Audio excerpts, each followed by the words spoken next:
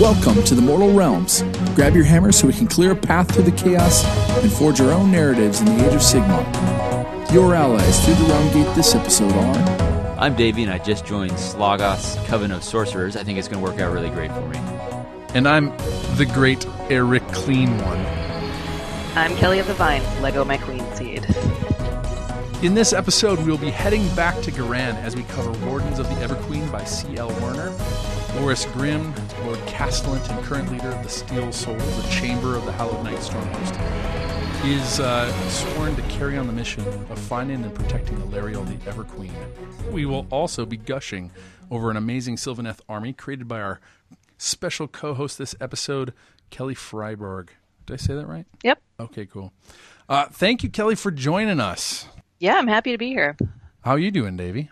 I'm doing all right. Glad to be back behind the mics here. I know. I feel like we recorded a couple episodes pretty close to each other and did the editing and then put them out over a couple months. Got super sick of each other. And then we said never again. And then I played a whole bunch of games and now I'm ready to get back and talk about it. So,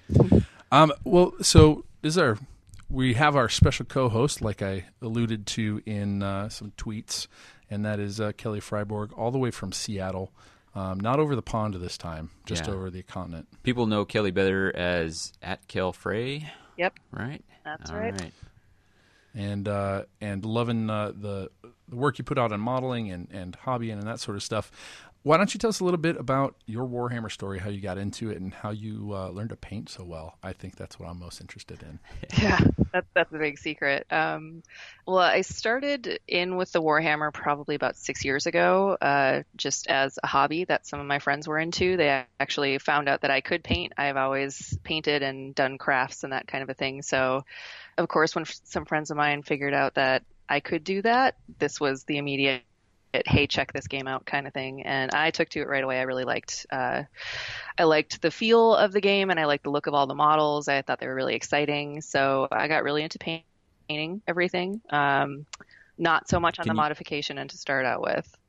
Can you remember a model that really grabbed you that was early on? You're like, yep, I want to paint these. Was there Yes, the first model that I really wanted to paint was the Green Knight, actually. Nice. Classic. I did 3 times. Never finished, and the one that you see on my Twitter feed right now is the third one that I did, and finally was happy enough with it to get close-ish to finishing it. I still don't want to call that one done, but So, are the other 2 sitting on the shelf, or did they go somewhere else? What happens to the? They went somewhere else. There's a graveyard of Green Knights in my bits bin, basically. Oh, I was imagining like holes in the backyard where models you were furious at were buried. A very tiny graveyard. No. like literally. Yeah. Very cool. All right. So Green Knight grabbed you and then started painting. So was it all in on painting 6 years ago? And also you talked about. No? Okay. So I kind of just did it as an off-time hobby. I like to paint to relax myself anyway, so I just started painting tiny guys instead. And I kind of did it just one at a time for different competitions that were coming up, but just like the local Games Workshop. So it would be a unit or a guy, that kind of a thing.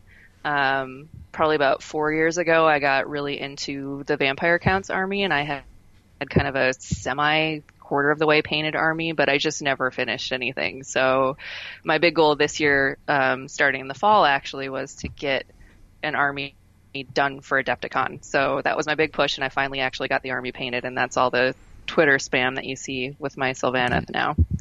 Yeah. Did that feel, it always feels for me when I've got an event, it's a double-edged sword. Like I'll finally get the progress that I've been hoping to get for so long, but it's the pressure is sometimes a little draining, takes a little bit out of you. Did you enjoy the whole run-up, or were you feeling the heat of trying to get ready for Adepticon? Both. Both. Twitter was actually immensely helpful in me finishing my army. I had a Twitter account, again, for a really long time that I didn't use for anything other than kind of chit-chat with friends. Mm-hmm. Reactivated it and set it all up to post progress as I was doing it, just kind of more to motivate myself and be like, okay, you got this done, you can get something else done. And ended up getting a whole lot of really positive feedback from the Twitter community. So that kind of egged me on to get more and more stuff done. But I still, I think most people, when you're working on stuff, it's never quite done the way you want it done. Mm-hmm. A lot of it. So I ended up going to Adepticon with, probably a third of the army, not quite to the finished level I would like it to be. So like yesterday, I finally finished the green series of dryads that I had with all the highlights and lowlights that I wanted to put on them and the base finishing and everything. So it was done-ish when I brought it to Adepticon, but it was not done. Yeah, I was worried that after Adepticon we wouldn't see any more of your Sylvaneth like popping up on Twitter, but I was glad to see that there was some more of that left to give. So that's really cool. And I've got some Sylvaneth and a couple. I've got one Tree Lord. I can see it from here. Yeah, Tree Lord. And so I'm definitely going to be looking at that stuff when time to get inspiration and start painting on those. But not yet. I got plenty else to do before then. Yeah. So what about Age of Sigmar, you'd played locally. What kind of got you into going all the way to Adepticon? And I mean, this is Age of Sigmar's the new version and all that kind of stuff. Is there part of that kind of played into getting into tournament setting? It was kind of an encouragement for me that it was a new format. I figured maybe it would be less people registering for things and it might be a little bit less intense than kind of a set community.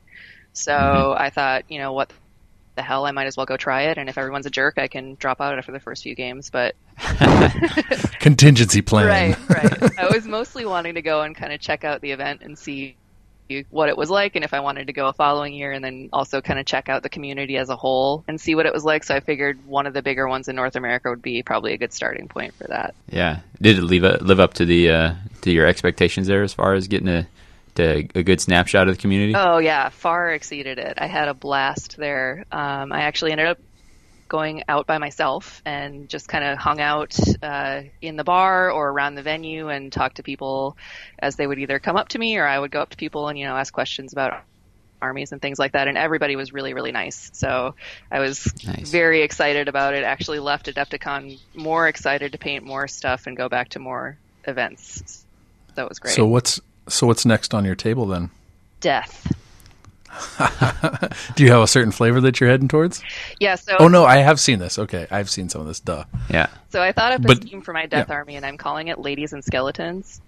So nice. It's all basically vampire ladies, and then skeletal army and ghost parts for the Death Army. It sounds like a roller derby team name too. Yeah, if it gets stolen, nice. I need to get that copyrighted, I guess. Yeah. Well, very, very looking forward to seeing that. That's my best army. Mine's Birds and Bones, so a little bit different. Bones, but the skeletons, like that theme is just, I don't know. I'm tempted by the flesh eaters. They're a little gory for me, but I dig the bones. So. Yep. Very cool. We're looking forward to seeing how that progresses. And again, thanks for coming onto the podcast tonight. Davey, what have you been up to besides saving lives? Not nearly as much as the other two folks talking here, but mostly getting excited for Holy Havoc and working out a plan there. And at one point, it was looking like you might not be able to make it. It was just in time for me to get super excited about expanding my Slaanesh and making some big plans there, and then you were back in. So yeah, I had. I'm hyped on two projects here. Cool. So. No, yeah. So glad I could help you out there. yeah, that's what I needed. So, so that's a big thing, and I guess getting the rest of the Slaanesh on the ovals and rounds got the motivation. It was just one of those things. Once it gets some momentum, it's fun again. So, and one thing that built momentum, you ran a game for me and Paul Wagner, PJ Shard. It was a little sort of game mastered RPG, bring some heroes in. A little interesting given the latest news. Or, exactly. These other stuff, but So do you want to talk about that, or you want me to talk about that? I'll let you. Why don't you do it? Because I've got a bunch of right. other games I get to talk about. So. Okay, yeah. Actually, this is the other part of my hobby has been being super jealous of you playing so many games. It's a valid part of your hobby. Exactly. Vicariously through others. As far as actually, that's a help for Twitter for me. I get to see other people playing games. No kidding, right? Yeah. So you ran this as sort of a narrative scenario. Each Paul and I each took 25 wounds worth of heroes and worked our way. You'd kind of clear a board and move on to the next, attempting to recover an artifact. And I got my Skaven out for the first time. Yeah, you put a poll up on Twitter, and Skaven won in a landslide, which I was voted fun. for So Skaven on that, I think. yeah, good. That was my vote too, because I'd never nice played to get those dirty rats out. Yeah, it was nice to kill those dirty rats. So, it started out pretty grim for me. I stepped onto the first board, and Warp Fire Thrower popped up and one-shotted my Demonette on Seeker Chariot. I was like, okay. So that's going to be a problem. I've got 2 games in which I had regrets, and that was one of those. No, it was good. It put the pressure on right away. It was fun. Each board. Tell me again, who's the fellow who set up the rules? So the Realm Quest is a battle plan that came from Guerrilla Miniatures from Ash. Okay. And he played a couple of them on his YouTube channel. So definitely go check those out. But yeah, I wanted to try it. The thing I did differently is we split it. So it was a head-to-head kind of thing. Yeah. His versions was a player versus a GM, basically. Okay. And once you hit a board, you get a wave of enemies. Mm-hmm. You dispatch them. Yeah. You collect treasure. Each of your heroes rolls to see if they find a treasure of some sort. Yeah. And then you make it to the final board, which is a boss. Yeah. And in this case, I wanted you both to arrive there and see who killed the boss and retrieve the relic. It ended up being, first time out, it ended up being real nicely balanced. Paul and I both got to the final board right about the same time, and I just got there a little bit faster. I had my... you collect the items on the way as well. As you clear each board, you get to boost up, and so my Lord of Slanesh on the steed already got a -1 to hit. She picked up something for additional, so she's running around with a -2 to hit her, which was clutch. But out of my starting 23 wounds, I think I had 3 heroes left with 4 wounds between the 3 of them when I finally closed it out. But it was fun. The other thing we got to do is you had us write up some background for it, and I really enjoyed it. All these ideas I'd been thinking about, when you put together an army and you kind of have a story floating around in your head, I finally got it down on electrons, if not paper, and that was real fun. It was part of what got me motivated. So. No, it was cool, and that made it fun for everybody else coming to the night. And we had a buddy who was just showing up who got to see it too. Oh yeah, that's right. Yeah. So no, that was really cool. Really cool. Anything else that you got to do since we last recorded? That's all I'll put to words here. I know you got a lot more to talk about. So all right, I will. It's definitely been a different phase since some of the last ones. So for work, I'm super busy. We're about not even a week and a half away from a soft launch of new software. So some crazy should be the busiest ever, but I'm making time to balance it all out and be with family, etc. So I got 6 games in since we last recorded. I got 2 games in with a new friend, Joe Cryer, up in Minneapolis. Mm-hmm. He does some really cool. He's got some really cool Zinch themed corn stuff. He's got some blood letters that are fading, they've been stuck in the crystal labyrinth so long. Oh wow! That their red is fading and they're turning to blue, kind of thing. All right. He's got some. Are there pictures up of those? Skull anywhere? crushers on demigryphs. Oh man! All right. So some cool stuff, and he's got So some cool things. Played a couple games against him with my Stormcast. Managed to pull out wins on both of those. Realized that Stormcast can accidentally do a lot of shooting if you're not careful. I only have 1 unit of Judicators, but I got I've got a Heralder who's shooting things. I've got the Castellan on Foot who's shooting things. All the Dracothian Guard are shooting things. It's just silly a little bit. So, and then I added a Hurricaneum into my list. Band kids overpowered. And then played Nick Fensky against his Flesh Eater Court, and I didn't feel bad anymore for my shooting. Yeah, I heard that was pretty hot. So I had managed to do 2 to 3 wounds on each of his heroes because of the Heralder hitting terrain. I was able to do some more wounds, take out a 30 unit of Flesh Eater of ghouls, and crunch up with some Dracothian Guard into dogs, which seems like they would go down pretty fast, but not with a corpse cart by them. And then his Mortis engine just decided to heal them all back to full. And then his Crypt Warriors broke your heart. Ate ate every last bit of Sigmarite in my army. So it was a fun game, though. It was his second game, and he's pretty pumped about the hobby, and his undead are looking fantastic. I played a game against Paul. This was an interesting other kind of alt battle plan. It was kind of like it was another hero, like you have a team of heroes, and you're trying to play basically capture the flag, but you're running up the board getting power-ups. And I did not have the movement. Like, it's one of those things where certain battle plans, you just got to really think about what army you bring. Right. And so more Dracothian versus his spiders would have been really good. But I had one fun turn where my Lord Celestin on Dracoth with his Sigmarite shield got into the middle of 6 goblins on spiders. Yeah. Or was goblins on wolves that were played as spiders? Wolf I don't spiders, remember. Yeah. With my attacks, I managed to kill one of them, but managed to kill the rest of them by reflecting off wounds off his shield. Oh, bouncing them all back? Yep. Jeez. When you re-roll ones, and when you do successfully re-roll a save off of a 1, it bounces a 1 mortal wound on every model or every unit within 3 inches. Okay. And each of those models was a different unit.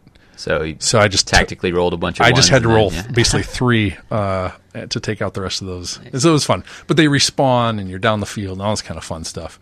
So it was really fun to get out. And then I played against our friend Aaron. I think it was like his second game since it came out, and first since he's had his new one. So it was just nice getting him out of the house and that sort of thing. Painted. I'm 80% done on my Celestial Hurricanum. I mean, if you're gonna bring that thing to the table, you better paint it. And it's like, it makes you earn it. Yeah. For sure.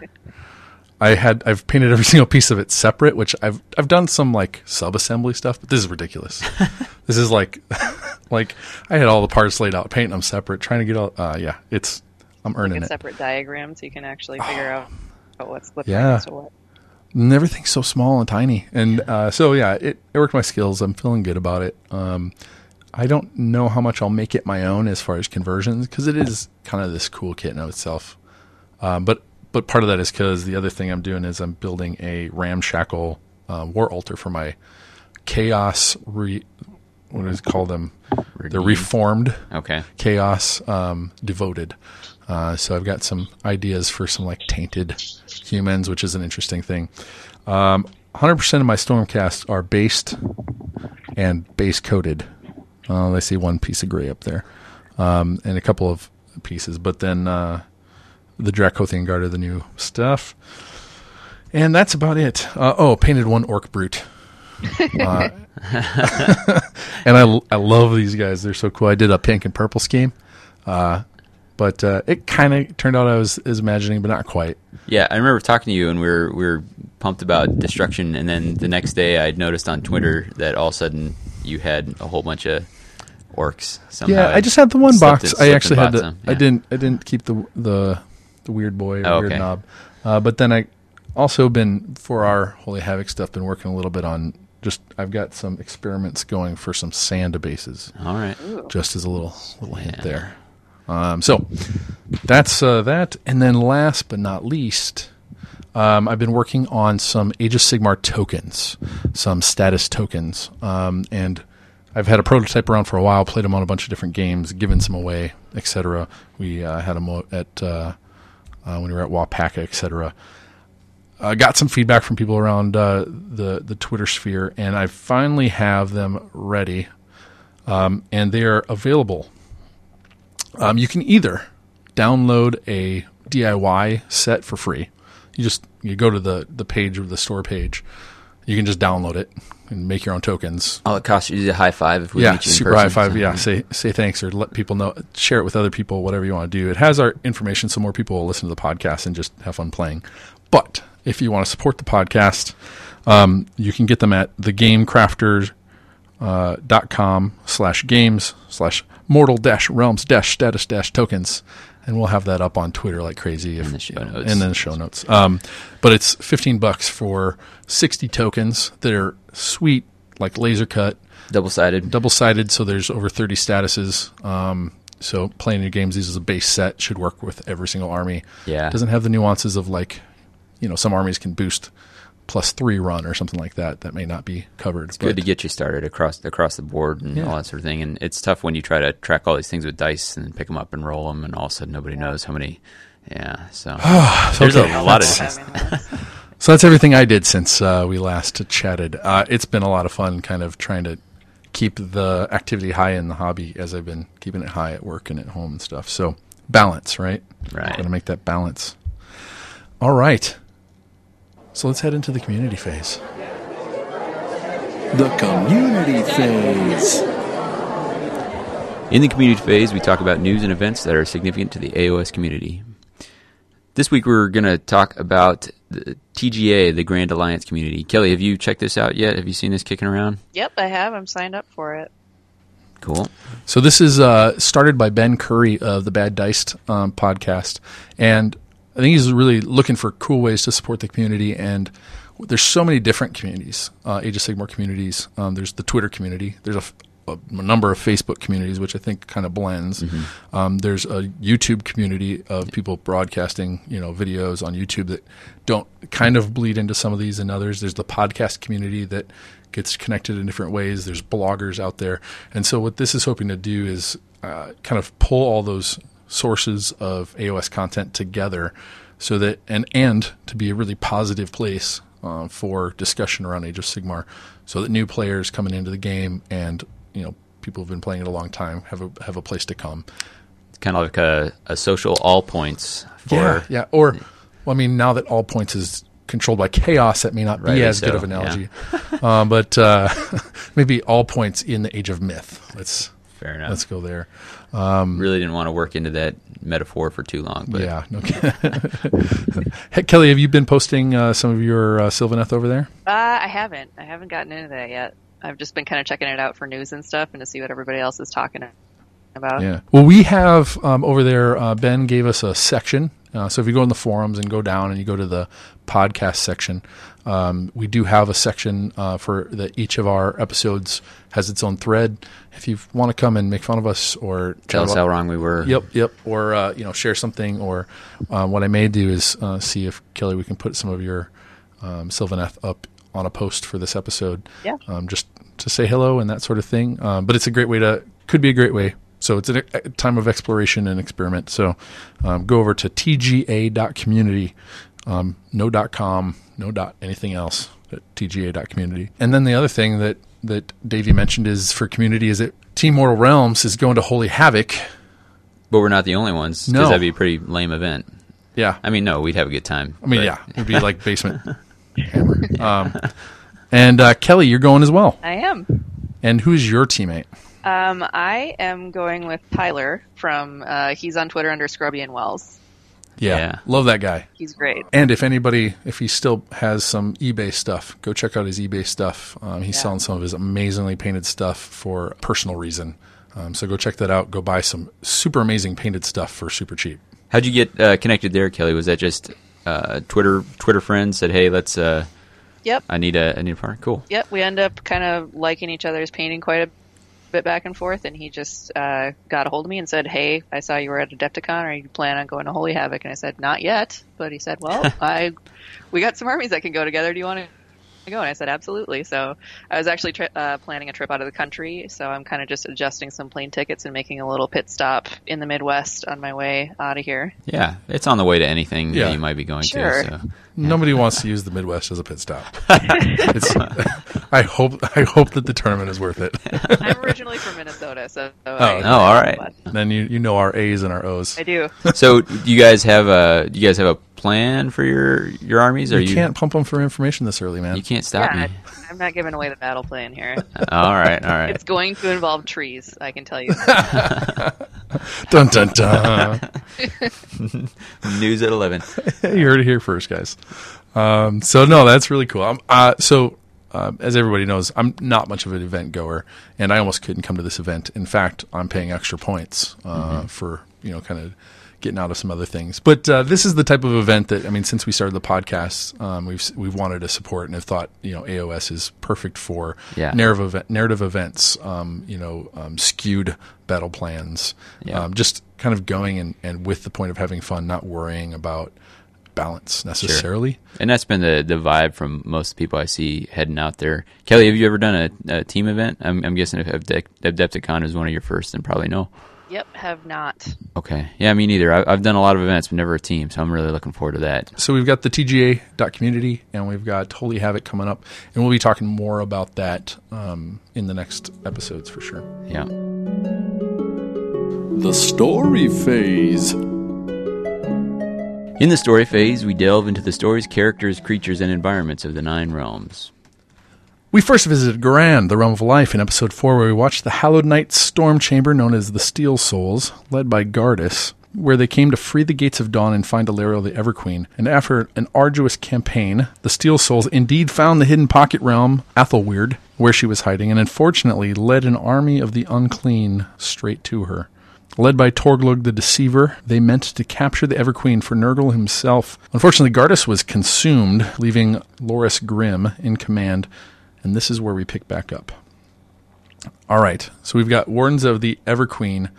How excited were you guys by the fact that we're heading back into Ghyran after the two-parter that we got early on, where picking the story back up. It was a pretty big cliffhanger of them in Athelweird in battle cliffhanger. Mm-hmm. Were you guys excited to get back into this one? Yeah, definitely. I always like to see what's going to happen next, and it's a double bonus when it happens to be an army that I'm working on. So I always get excited for new books coming out, but this one in particular, I was very excited for. Yeah, I think it's always an extra boost if it's something you're going on. I remember at the time being a little like, oh man, I was hoping to see something else that we haven't seen before. But interestingly, and we talked about this, the Realm of Life, you think of it prototypically as these jungles, these forests, or whatever, and this was a cool, different look. There's a little bit of ice in this book, so we get to see what that looks like here. And what was also different is compared to the campaign book that came out, where there was novels to cover all of the stories that were also in the campaign book. Oh, right, yeah. This one was the first that was a kilter, and this was the first large novel. I don't remember the word count, but this was a big... Basically a full-length novel, and it was only representing certain portions of Balance of Power. So in Chapter 1, we're reintroduced to Torglug, the Despised, a champion of Nurgle, as he's destroying a gargantuan tree lord. His only goal is, he's got to capture Alariel, bring her back to Nurgle, where there's a special cage for her, or place for her to go, so that Nurgle can have her forever. Awesome. Way to be the chauvinistic emblem, buddy. So he's taken this army into Athelweird, and they're there. And while he's destroying this gargantuan tree lord, Alariel and the Stormcast retreat. Setting the tone for a lot of this book. They spend a lot of the time retreating here. Yeah, for most of this book, the Nurgle is the Nurgle army is right behind them. Torglug and his crew are right behind them.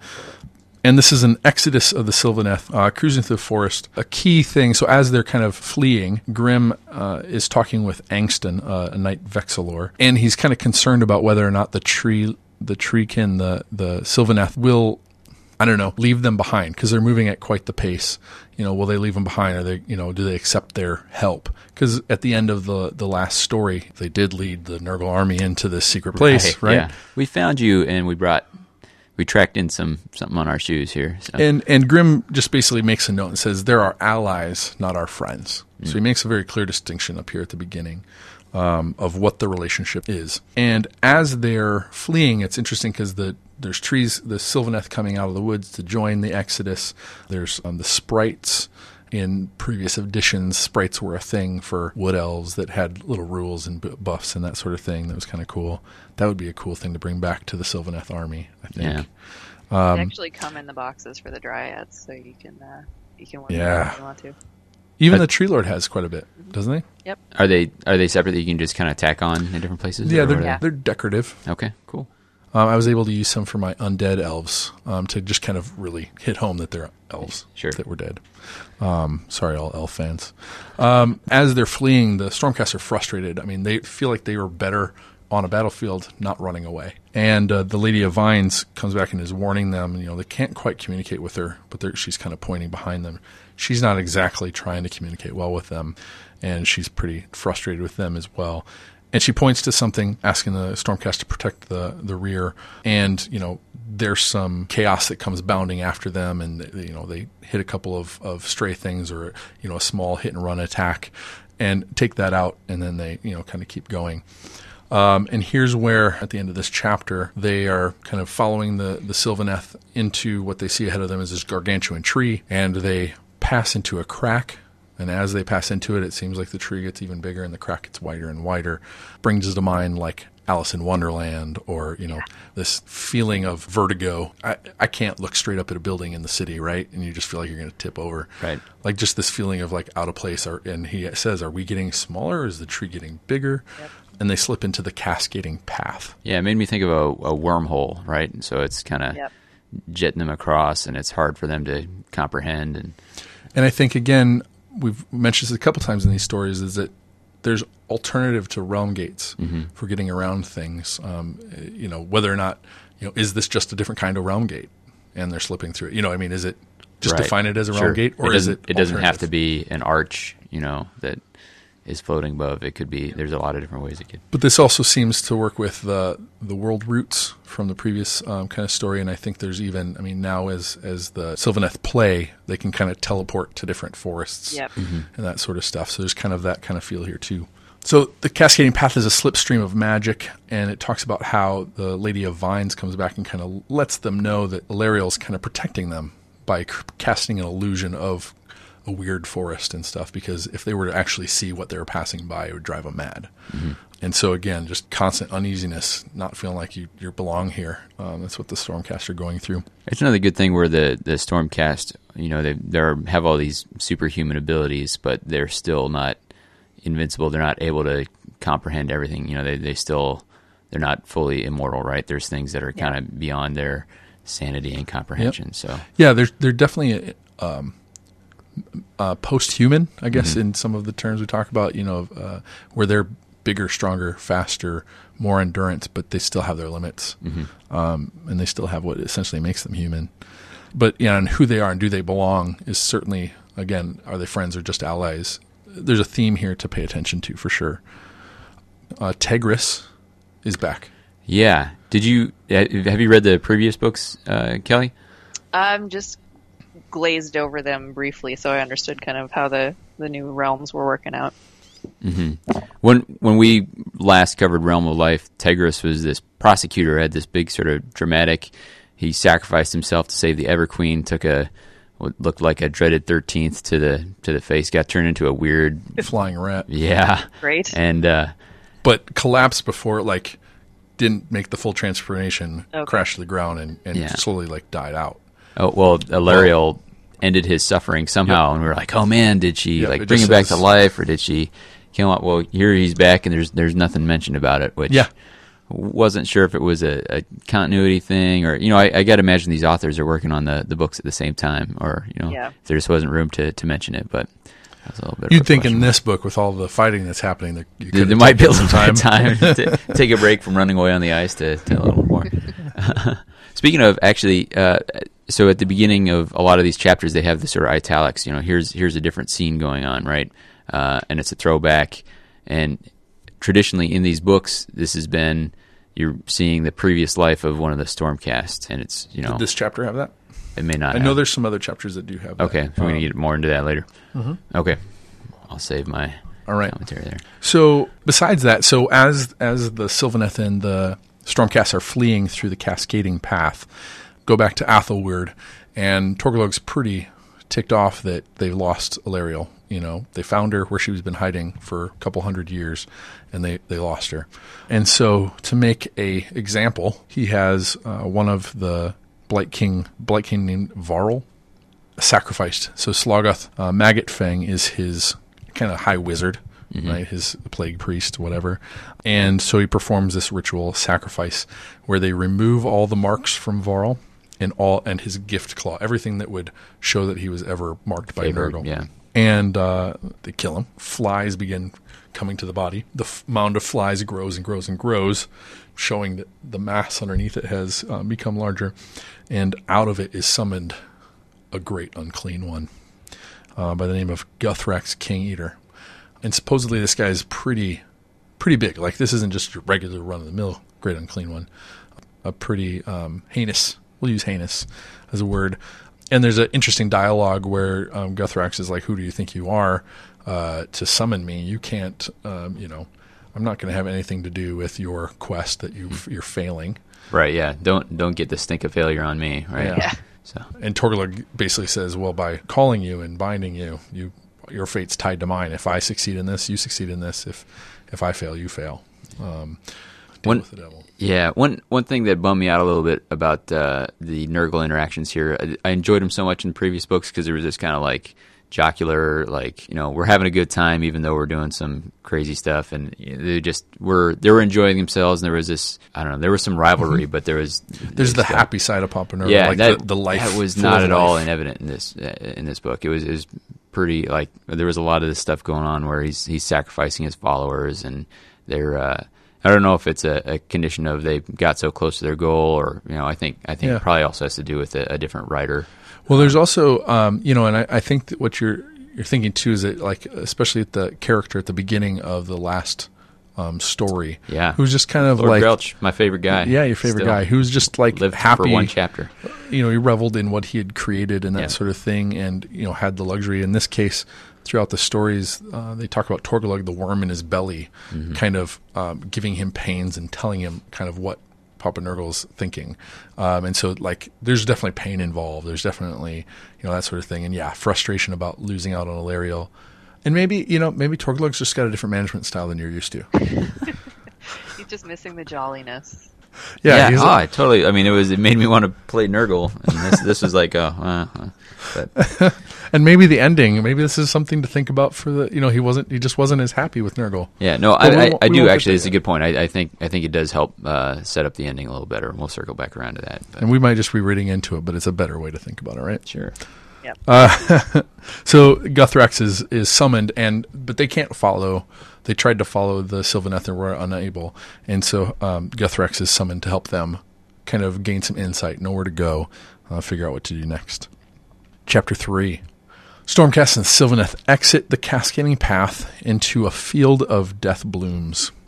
Now, we always like to stop a little bit and kind of describe some of these different places, and as Davey said, this, we think of life as being lush and green and forests, and I think some of the descriptions from the early, revealing of Ghyran is that it's all the seasons in their extreme, everything going through its progression.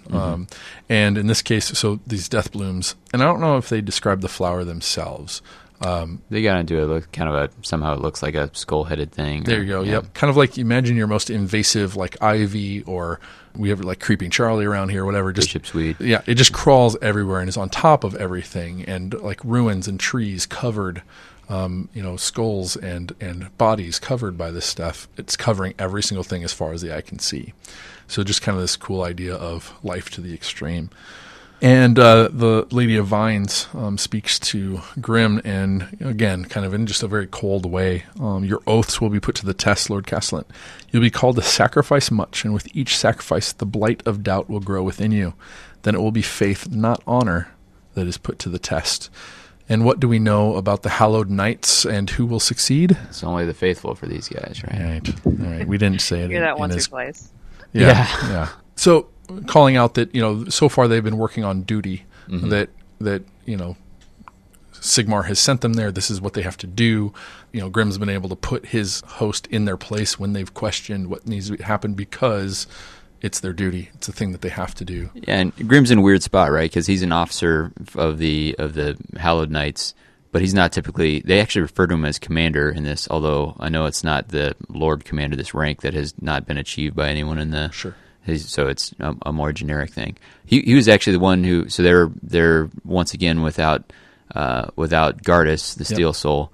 Loras was the one who had to put him down. He snatched up a crossbow and shot Gardas down in the previous book in order to keep him from being consumed by a greater demon. So not only is he having to take command, but he was one who, although it was for the greater good, but he had to take Gardas out. So. And so, he's usually not the one leading. And I get the sense that the Castellans have more of they're good strategists, or they're good, like, figuring out the positions and that sort of thing. At least I know in this. I know in some of the other books, I feel like the Castellan has taken that role where the Celestine's been the inspirational leader. Right. And, like, you know, the whatever. So there's kind of that cool role where he's a good strategist, but, you know, he doesn't know how to keep his own, you know, keep everyone's spirits up or keep them pointed in the right direction, that sort of stuff. Yeah, at the very least, he's wondering if he can. Yeah, lots of question in this. You know, the Lady of Vines is certainly not helping, you know, his self-doubt. So they've arrived on the lakeshore, and Hilariel begins casting a strong spell, and it starts using up some of the power that she has. What did this scene mean specifically to you, Kelly, thinking about Hilariel and kind of what she was about to do? Yeah, so this is one of them where, you know, again, kind of you think through the whole way that the different armies are and how they would act. And this is one of those things where you have this whole gigantic scene of, you know, she's conjuring all this stuff, and it just makes me want to make a model, basically. I'm plotting out my next display board at this point, basically trying to get all this worked into one giant scene as it's playing out in my head. Oh my gosh, this would be an amazing display board. Yeah.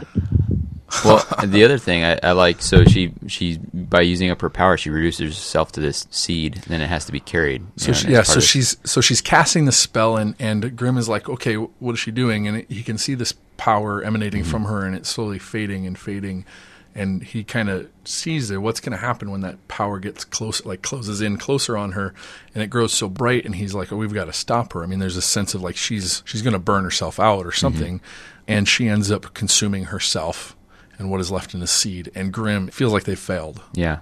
Their deal was to protect Hilariel, and she's gone. I thought it was another sort of idea of like, it's early on in this, there's a disconnect. They don't understand each other. The Sylvaneth know what's going on. Stormcast don't. Yep. They don't realize, like... Speaking the same language, the same purpose. You know, he makes mention that, you know, at least Torglug has a human mind, and he can try and guess what Torglug's going to try and do next. Sylvaneth, he's got no clue. Yeah. And Hilariel is down into a seed form. It's this idea of, again, all the different seasons. I thought it'd be real cool, like an objective marker or something like that. Like it'd be, the seed bearer or somebody carrying a seed pod. I think Kelly's way ahead of you with her display board. No, probably true. But yeah, so she's reduced to a seed, and Grimm thinks they've lost. But the Lady of Vine sees that it's all part of, she stops him from coming anywhere near Hilariel, and everyone is away from Hilariel while she does her thing. He just doesn't understand. They don't understand. But off in the distance, something happens. And this was probably another one of those places where Age of Sigmar just kind of breaks the barriers. Like says, okay, we're just going to do something that you weren't expecting, I think, and tells a story that's bigger than what you would expect. A mountain begins to move and walk towards them. No big deal. Like you do. Yeah. Just like a mountain does. It's a regular Tuesday. It's Mountain Day. Duh. Might be in the mortal realms. And this thing is rising up into the clouds, and here I'm imagining, like, you see mountains wreathed by clouds, but in this case, imagine a mountain pushing through them, and how the just aerodynamics and like jet streams are changed by this thing moving. There's and so much mass moving. The wind and whatever. Like it's just got to be crazy up there. Stone arms. I couldn't quite picture stone arms on a mountain. Yeah. Whether they're like off to the side, like it's got a big poofy dress on. I was thinking, have you seen the Rogue Idol of Mork? Have you seen that? Yeah. So I thought of like just kind of a really epic icy version. So it started off as like a mountain, like a person squatting down shaped like a mountain. Yeah. And then stood up and was like, no, I'm really a man. Check me out. Or a woman. Stone arms are scraping against his body. Cascading snow and fog. Rocks avalanching down off of it onto the ground. Every step was destruction. And as it got closer to where they were, snow started falling and blanketed the death blooms and covering them up. So that was a cool image too, this idea of like, almost, it's snow, which in the Midwest you're like, it's winter. But here it kind of almost felt hopeful. Yeah. Right? Yeah. Like the death blooms were getting covered and like it was getting like erased. Right. It's cleansing. Sure, exactly. Right. You go fallow so that you can come back new in the spring. Yeah. Yep. It's hard to feel that way when you have to get the snowblower out. Look at me, I have a snowblower. I'm all shovel all the way. So, I mean, it was just this really cool image of this force of nature coming in, and one of the Stormcast names it as a Jotunberg, if I'm getting that right. If anybody else has a better pronunciation of that. Jotunberg? Of course you would. That's just a guess. I don't know. And, that there's not many of these Jotunbergs, and they are stewards of the seasons in Ghyran. So it's an important one. Obviously, this mountain is the warden of winter, I would imagine. Oh, I missed that. So there might be one for each season. Yeah. Oh, cool. All right. I didn't make it up this time. So, Grimm realizes that this Gothenburg was called Gutenberg. by Ilariel, and he's like, "Oh, okay, that's probably a good thing." And immediately turning back to where the seed was, sees all the Sylvaneth in mourning, and there's a little bit of connection there between Grimm and the Lady of Vines because, like you said, he had to see Gardas go, right? He had to lose his leader, Right. and so knowing that he'll be reborn, but they're still grieving. Yep. Here, this Sylvaneth are the same. So there's a little bit of sameness happening here. And it notes the Lady of Vines aspect changes from a harsh bark to smooth, losing the thorns, lush leaves, and turning to an amber color. And this made me think of your Lady of Vines, Kelly, your branch wraith. Yeah, I was pretty happy with myself when I read this. Mine is still green, but I was wanting to make something that was a lot more kind of ethereal feeling, but still very much tree-like. So that was kind of the same kind of picture I got in my head here in the book. The GW branch wraith model, branch wraith formerly known as Drycha, damn it, is an ugly looking Sylvaneth. Like she is scary. She's the angriest old hag Sylvaneth. Yeah, absolutely. And so your Lady of the Vines, your branch wraith is definitely takes on a whole different aspect. And they talk about that a lot, these aspects of the Sylvaneth and how they change. And again, it's back to the seasons and back to the oneness with nature and all the flavors of the realm of life, etc. So it was a cool kind of moment of her softening a little bit too, being vulnerable. Right. So now the Sylvaneth have an entire mountain on their side. It's coming wading through, except that this is not just a war being fought by the individuals on the ground. It's on a realm-wide scale, and there's no better combatant for that perhaps than Nurgle, who's infested even this massive, literal force of nature. Yeah. And so the millennium of rot that's happening in the realm has infected this Jotunberg too. He crashes. He wades into the water. Now, this is part of the plan, but he's a little clumsy with it. He falls face first into the water. And you can imagine, it's like you see it like falling, and you're like, oh no, here it comes, and you got to wait for it and wait for it and wait for it. And when it hits, I mean, we're talking tsunami. Yeah. I'm imagining like just waves upon waves and cresting, and the waves, while up in the air, form ice, like freeze, and it's just these hills and valleys on the water. So it's not just this smooth, like frozen lake. That's kind of they're wandering across. Like there's like a whole different. They couldn't have short circuited this by busting out ice skates. No. And I think the Sylvaneth could have done that. Totally. And so the Jotunberg isn't able to kind of come and just like smash face with the Nurgle army, but does freeze the water and gives them a way to escape. Meanwhile, Torgalog identifies where there is a Skaven series of tunnels. He goes and he beats up the warlord and forces them to show them how to bypass and to maybe understand where they're, I think Guthrix is able to help them know where they're going. Right. The Skaven are able to get them there. There's another example, despite Chaos looking down on the Skaven like as a lesser power, they're a pretty useful asset here in the Mortal Realms because they can tunnel through reality, basically. So while the cascading path is moving the Sylvaneth quickly, these Skaven warp tunnels or whatever they're called are being used to make a shortcut as well. So, there's a lot of talk about, putrid stuff and decaying stuff down there in those tunnels.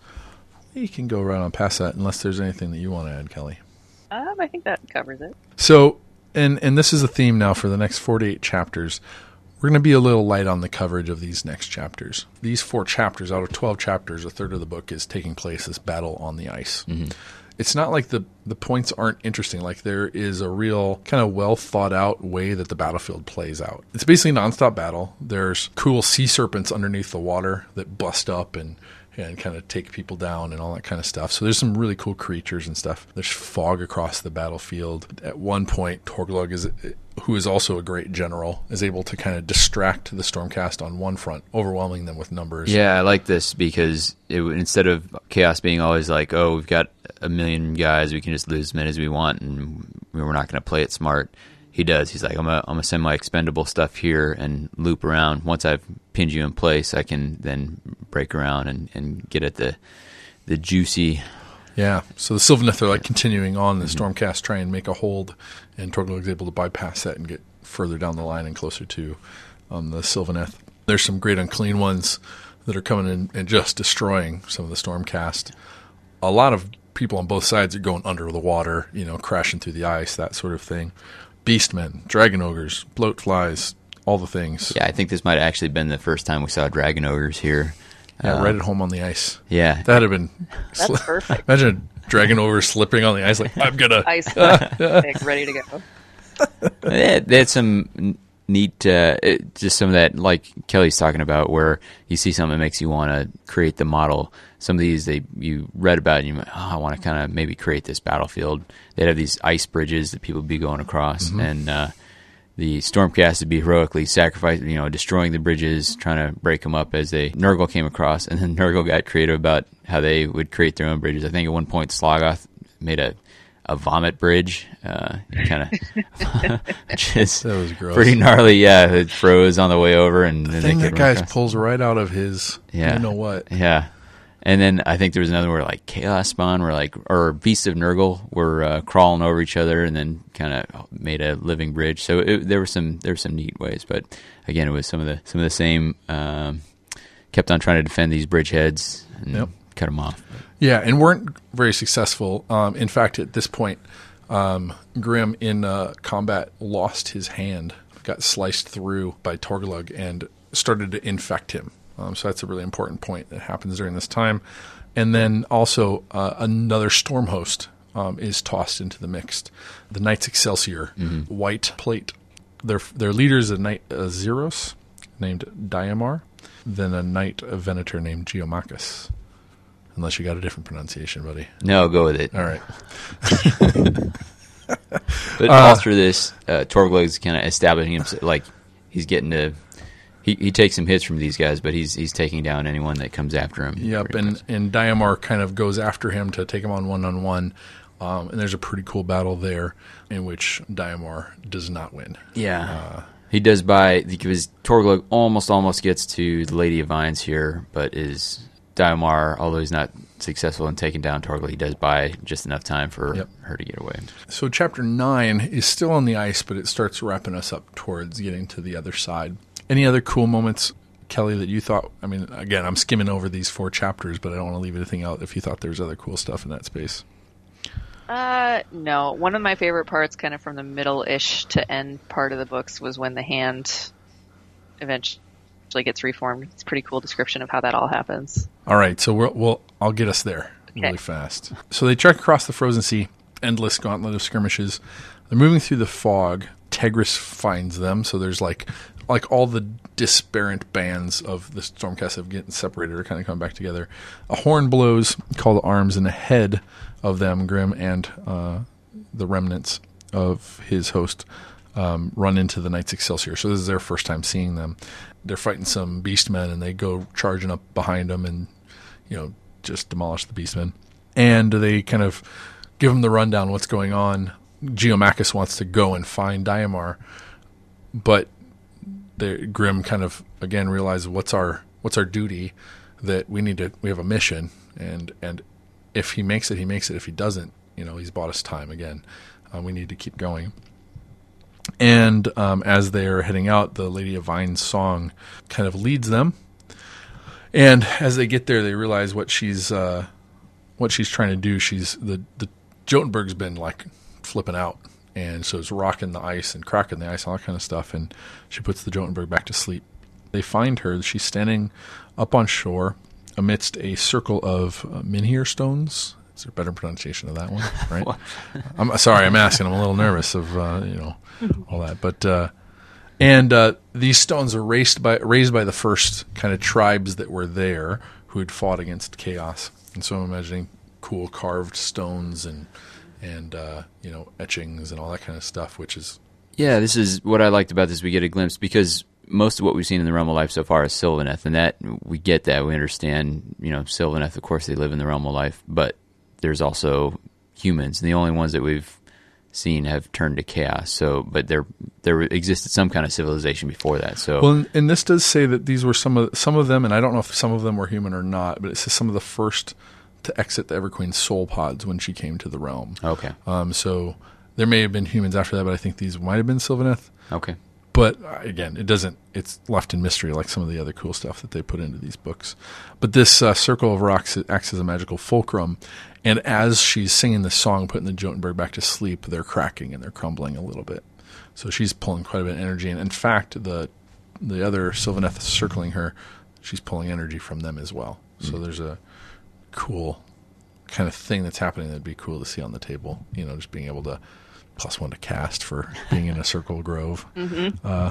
Ogres actually have some things like that where you do D3 damage to a unit and take a chop out of your dude. Yeah. So you suck a little bit from your dryads and you get some bonuses. They make it to land. Some of the storm hosts, both the Hallowed Knights and the Knights Excelsior, make it to land with the remnants of the Sylvaneth. They come into the circle, and this was right where you're talking about, Kelly. The Lady of Vines is really struck, finally, by what the Stormcasts have been willing to sacrifice in the charge of saving Alariel and the Queen Seed, and starts empathizing with them and seeing them as kindred. She calls Grim up to join her in the middle of the circle and does the unthinkable. What does she give him, Kelly? He gets his hand back as a tree, and then it's a regular hand. It's amazing. Yeah, it is amazing. Yeah, so they describe this whole thing where his hand kind of starts to grow back as a series of vines, and then it fully forms into kind of what he had lost before, and even less the damage, to the point where even his lantern that's all cruddied up by this point is fixed and it's working, and everything is great again, which may explain what happened to the last guy that got killed-ish for her. Yeah, that's a good point. Because his power is coming from the seed, right? From the Alara, and that's a pretty impressive display of trust. Well, and that's an important part of this, is that she actually places the seed in his hand in order for this to happen. So this Stormcast is holding Alariel, and this becomes a point of contention later with the other Sylvaneth, but is also that point where the Lady of Vines is entrusting Grim wholly with everything, right? There's a absolute mergence between the two of them. It still doesn't exist between the two groups fully. I know that part of the contention early on was the trees are a little uneasy around the big axes. No kind axes, of thing, bro. Right? So where you're swinging that thing. Yeah, but it starts with the leadership here. That kinship. His hand grows back. It feels all viney, but it's flesh, right? That's crazy too. And then they head through another portal, because you're just pulling out of your pocket whenever you want. Yeah, it was a cool scene, but it was also kind of pivotal. You can tell that the attention that he kind of lavished on it, like Kelly was talking about, the vines growing in and all that sort of thing, because it's an important thing. They talk about no plant survives contact with the enemy is a saying that we had, and Sigmar has these stormcasts that he's sending out into the mortal realms. Well, these different ones like Thostus, Bladestorm, and now Loris Grim, they're coming into contact with different things that are changing them, and we don't know what those implications are. I think Ming on Twitter was pointing out, what happens when this guy gets reforged? Is he full Stormcast, or is he something different now? Yeah. Like how does that impact? So yeah. those are fun things to think, and it's neat because it gives the Stormcast a chance to evolve and become something different. Some unexpected changes. Yeah. Well, and the other reason that she did this was because where they're going next, this path is called the Path of the Purified. In order for them to get to where they need to go and do what they need to do, all that join them need to be rid of any chaos and so he was infected. And so, in essence, you could say that they needed them, so she did it. But I think there's definitely something very connecting there. They hop into the portal and they go through the path of the purification, and we'll have more of that in just a minute, because we go back to Torglug and his remnants, and I couldn't quite orient, but I think they made it back towards the other side, the field of blooms, of death blooms, so back to where they started. He kind of went after Sloggoth. I think he's a little himself feeling defeated, and so he needs a scapegoat, somebody else to kind of beat on, and sees the Sloggoth and his coven, and they go after him, and Sloggoth appeals. He says, he tries to beg him, hey, there's still more that I can, do for you. Torglug, I think, goes, what have you done for me lately? And isn't there a song? Yeah. What have you done for me lately? Keep going. Yeah, okay. It's gold. So he goes after Sloggoth, and Sloggoth says, there's more I can do, and he parts the fog that was there, because there's fog everywhere here, by the way. And he sees his entire army, on the beaches, just, dead. And amongst those, the bodies, were scavenging. The poxmonger Cricknet, who they had beat up his army before and found their way here, was there. Sloggoth did this thing where he disguised Torglug's blessing, right, from Nurgle, so that the Skaven would think they were just regular old Chaos Warriors and come after them, thinking that they had the advantage. Easy pickings. And as they got closer, it was evident that Torglug was who he was, and he goes through and and Sloggoth says, well, you got to take that one alive, the Poxmonger. And so he does. They capture the Poxmonger, and they gather up the bodies to raise a new army. And so another ritual going on. And then they use the Skaven tunnels to try and figure out where they're going and where they're going to end up. So back to their old tricks, a little ritual here, a little Skaven tour guide there, and we'll be back on top. Yeah. It's getting a little old, Torglug. Come on. This can't possibly work a second time. Back to the Stormcast and the Sylvaneth. They're traveling the path, and they're passing through Green and they're crossing these ley lines. And these ley lines are the things that will purify them. This is like the scanners at the outside of the retail stores that beep if you didn't get your thing rubbed across the barcode. Right. Basically, it alerts the guards. This is a realm-wide. Yeah, totally. It's a shoplifting detection. Yeah, but if you cross these ley lines and you're not pure, it ejects you from the path. Just gone, right? And as they get to this point, there's a moment where Tree Lord's one of the biggest one. I didn't write his name down, but like Harut or something like that. Not Groot. Because that would be copyright. Yeah. And not who's the other guy from Hodor.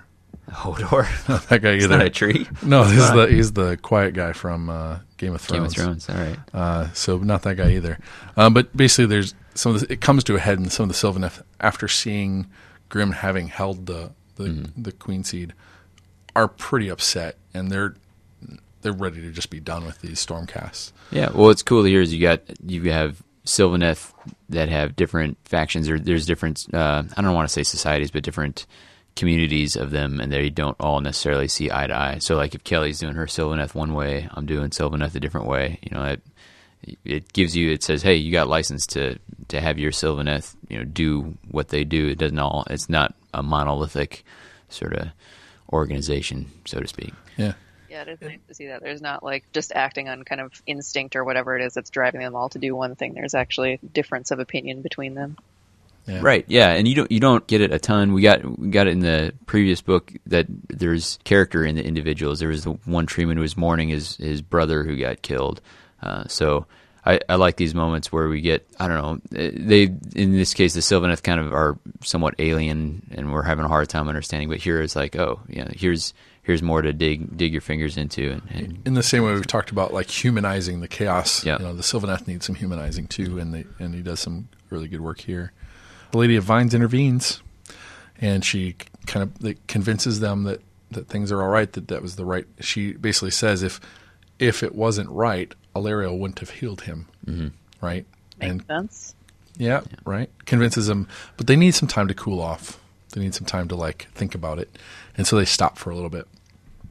And she leads Grim to stand on the ley lines, and by standing on the ley lines, he gets magic vision, like super X-ray, like infra, ultra green, Laser yeah. And so he can see the like energy flowing through the Lady of Vines in this pure green, bright energy, and the other Sylvaneth, also a green energy, but not as bright. He sees the Stormcast, and it's a bright white energy that's flowing through them. And he looks at himself, and it's not pure white like the other Stormcast. It's got a little tinge of the green from his hand, and goes back to like he is forever changed. Like he feels like he's forever changed. He's part tree now. Yeah, no take backs. What Ming say that they call him tree cast? No, I can't remember. Stormineth. Yeah. Could be something like that. Yep. And so, it was just a cool moment of like being able to peer inside and see like, and it goes back to whenever I do an army, I always pick a color for the magic. Everywhere, wherever, there's a mystical thing or like my Stormcast have like blue white wings, and my Celestial Huracanum has the blue white magic in the middle.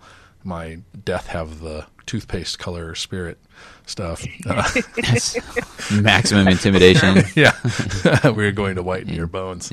And so like, but it's kind of cool to think that, there is kind of that distinction of magical power or magical color, which is fun for us hobbyists, right? Mm-hmm. Love it. It's at this point that it's kind of revealed what they need to do with Ilariel, that their mission is not that she's dead, but that she needs to be reborn. Mm-hmm. She needs a place to be planted and cultivated, revived, and where she once was a caretaker or guardian of growth. And kind of, I think of the Johnny Appleseed, Ilariel Appleseed. Right. And now she needs to be the avenging spirit of the forest. Right. She's going to take on the characteristics of where she's planted to regrow. So, they need just like any plant, you need the right soil, you need the right nutrients. Yeah, in this case, it's like you said, magical energies are going to affect how she comes back. So, looking for the avenging, wrathful force in nature, Ilariel. And where would you get that? But from the former kingdom of Blackstone, where men and women fought the first chaos intrusion into the realm. This land they describe as steeped in valor, heroic deeds, and sacrifice. And there's this interesting discussion between Grim and his acting second in command at this time about, do gods make men or do men make God? Right? And is it right for them to be going to plant and deciding what Ilariel is going to become? And Grim says, well, but are we acting on our own? Right? Is it her will that's causing us to go this direction? You know what I mean? Sure.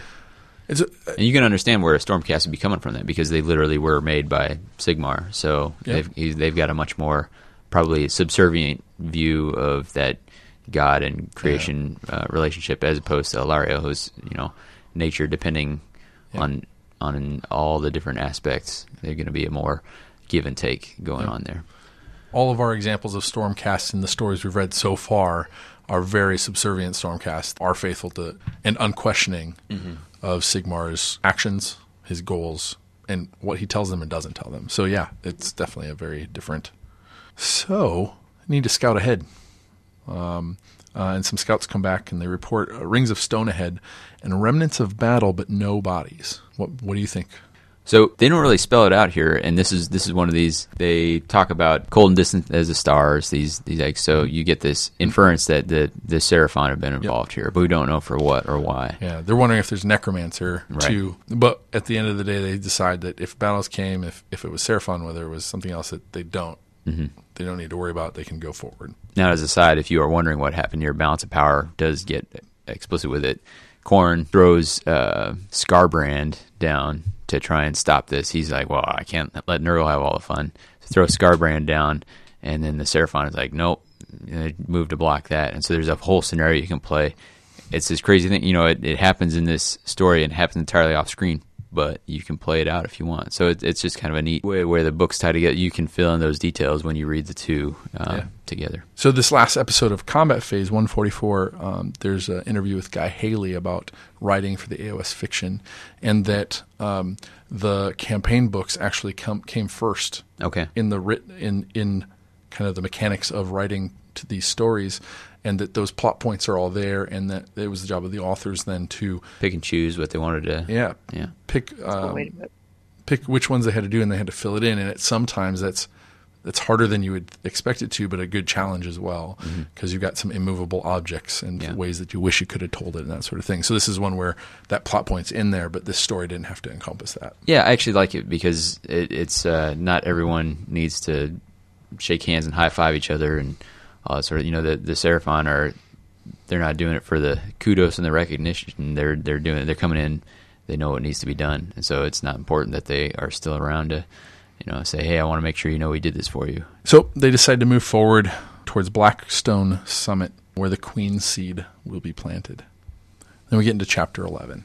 They describe the victory fields as a place of black soil, covered in menhir stones. The bones and the shields and swords are all petrified. Mm-hmm. They've been there so long that they have, even in the open air, have turned to stone. Can you describe, Kelly, the trees in the stairway? Yeah, so the kind of mini mountain type thing that they're climbing up in this is actually a series of 3 trees that at one point clearly were intertwined into a larger kind of living tree and have long since died and turned to stone and kind of crumbled. And then someone, after all of this happened, came back and installed a stair over the top of all of this. So this is all kind of going on, and then there's also kind of an ominous, you can't quite see the top of it. So it's this really stone-like set of kind of tree bases with a stair on top of it, and you don't know what's on top of that. So ominous stuff. It's another one that's cool where you're like, I don't know how I would make that into a battlefield, but I want to. Like, that seems pretty rad. It'd be a great, major objective to, you have to get up to the top of it. Oh, yeah. Just a cool stairway board. Where you try to, it's all flat, but you try and emulate some sort of climbing mechanism. Right. You're faster one way than the other way, or you fall. And what's cool, too, because of this cloudiness, Grim has to ask the prosecutors to go and scout it. And as Targus is swinging up through, he's noting that all the stone, the tree stone, is carved with murals of the past battle, of the history, and every branch of this massive, ever unending tree. And at the top that there's a plateau, where the trees meet at the top, that it's been flattened and that it's made to be a giant courtyard, but the mist covers the center of it so you can just see the edges. What was interesting here, again, back to our question about Grim and his kind of self-doubts and that kind of the progression of who he becomes through this process. At this point, the Knights Excelsior have deferred to him as the leader. So Diamar's gone, but Geomachus has basically allowed Grim to make decisions and been ready to act. And so he notices that, and he's very appreciative of that. And again, what they talk about as well is it is no greater sacrifice, not just yourself, but to be the one who sacrifices other people in your army, to be the one to say that this person is going to go, and do this. There's about 100 Stormcast left. There's 50 of the Hallowed Knights and a few more of the Knights Excelsior. There's only dozens of the Sylvaneth. There's not a ton of them. So Tegris goes to do some scouting, and he goes up, and the plateau, like I said, isn't something he can see into, and so he kind of decides that there's nothing to worry about here. Grim and the lady and their whole retinue are starting to climb the stairway, and the green fog is definitely more thick as they go up. And Grim starts doubting how easy this seems to be, and they're also, he's saying, hey, scout ahead, and they're like, how could Torglug even be close? And he's saying the biggest risk is to doubt that Torglug and that Nurgle, in their desperation, couldn't pull something out. You just don't underestimate. You just don't. But he gets here and he's like, he seems to have maybe underestimated or let his guard down.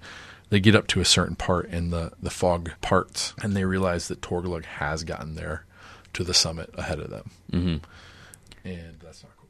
Yeah, well, it's bad news, right? Because they're already set up, and you just climbed up, Now they're the jerks on the stairs. Yeah, exactly. Hey, man, these are our stairs. You have to eat your lunch somewhere else. But they've got the high ground strategically, battle wise. That's Stormcast have tired themselves out coming up all these flights of stairs. It's a bad scene. And Torglug's army is seemingly at full strength. He's got Chaos Warriors, skin-clad Marauders. He's got Chosen, Ratmen with Plague Engines, Beastmen, and hordes of demons. And a trio of Great Unclean Ones. From the looks at it, it's just like, okay. I mean, there's sometimes, right, where you've got different shows or movies or whatever, you're just like, okay, how... Like, this has to be the end, right? You can't just keep on winning. You just... some of these Stormcast battles, like, how do they just keep on winning, right? I mean, yeah, they're really good, but, like, you're sitting here going, no. Yeah. Like, okay, this is where they've got to... And Torglug's feeling the same way. And it's interesting because that worm inside of him starts to crawl and bite and kind of make him feel awful and just remind him not to get overconfident. The Stormcast realize... I mean, they know where they're at. But then Grim shouts, "Only the faithful," and it echoes throughout all the Stormcast, and they charge. And it says that Torglug knows it shouldn't bother him. Like, he's got them outmatched, outnumbered, outgunned. But there's a tinge of fear in that, right? Because the Stormcast are not acting like they should. They should just be defeated. They should roll over. But they're not going to go down. It sets the stage. The Stormcast are charging Torglug, and they're just sitting up there haughtily gloating over their numbers and the advantage they have, but with that tinge of fear. And Sloggoth starts to incant a new spell with kind of increasing the fog and this diseased kind of stenchy smoke to go down. And he looks up to the clouds, and the storm gathers quickly up above. It's a little odd. There's some lightning striking up there, and then, Davey, what happens? This is the arrival of the Celestant Prime coming down to save All right, you could have done it more dramatic than that. No. The arrival of the... Lightning strikes stone, like these stone branches explode, for one. There's a huge storm strike in the middle. And Torglug thinks, oh, here's another storm host. Yeah. And look at Sigmar bringing another 50, 100,000 guys, whatever. Yeah, nice job. Hail's pelting the chaos forces. The plateau shakes. Thick smoke coming out of the crater. And out of the smoke just kind of dissipates, like explodes out in all directions. And in the center is the Celestant Prime. And only the 3 Great Unclean Ones can even bear to look at it. And Torglug instantly kind of regrets his overconfidence. I mean, he's surprised that it's a single person, but then also at the same time he arrives and they're just dumbfounded, and all the Stormcast take a knee and bow to the Celestant Prime, which I thought was interesting because it's not Sigmar, it's his embodiment of his vengeance. Oh, he's carrying Galmaraz, right? He's carrying Galmaraz, sure, a holy symbol, I suppose. And for Grim, I mean, it's just this game changer. So where before it's like, okay, yeah, this is done. This is a game changer, and we don't know what's going to happen. And then we get to chapter 12, and here's the flashback. Yeah, I mean, they've been interspersed throughout, but here we close it out. They've been feeding it similar to some of these, like I was saying, some of these previous books. You'd have you get little glimpses of the Stormcast previous life, right? And so I don't know, Kelly, did you know what we were like when we were seeing these little sort of italicized flashbacks? Do you know who it was talking about all along, or was it kind of a revelation to figure out who it was towards the end? No, it was cool to find it out at the end, having not really read a lot of the other books. That was kind of neat. Yeah, I was going back and forth because it sounded like I thought I'd remember reading one of the blurbs in the book, and like, this sounds like Torglug, but maybe it's like it's doing a head fake or something. Right, maybe. Exactly. So, but yeah, they typically do this for the Stormcast. Right. So it was cool to see, here's this, and he'd been this big stalwart hero of Ghyran before, and ultimately suffered so much that he finally gotten corrupted and has become a great champion of Nurgle and has been a huge instrument of blighting the realms. Yeah. He was not only he was a great champion, but he was even like lifted up as an example of that kind of stalwartness and that resistance against Nurgle. And when his people finally fell, he was tossed into a pit of filth and stayed there until Nurgle was able to just break him, until he accepted Nurgle's gift. Yeah, and so he becomes Torglug and becomes the Destroyer. And one of the things he mistakes the Celestant Prime for Sigmar, and he's a little furious. He's a little pissed off.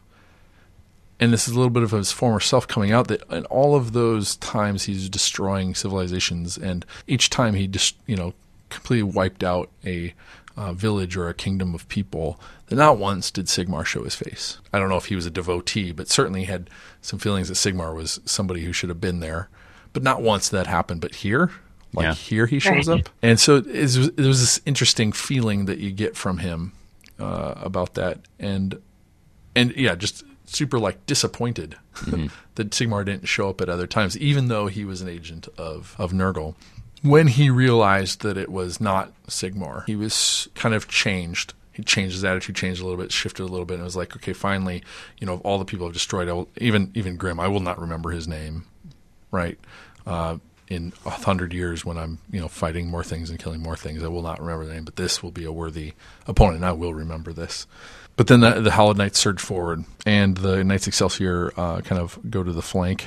And here Torglug he starts honing in on he's like, okay, well, here's I can prove myself by killing this Celestin Prime. Like, this is what I'm going to go after. And then again, Papa Nurgle, talking about with that worm in the gut, starts squirming and says, hey, remember, your job here is not to win glory. The only thing I care about is you get the thing that I want the most, and that's the Everqueen. Yep. So Torglug redirects. And yeah, he's able to kind of stay his pride and his I could beat this thing.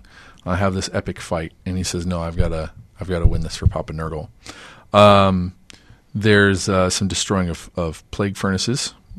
Grim demolishes Poxmonger Cricknet, cuts his face in half. Really cool.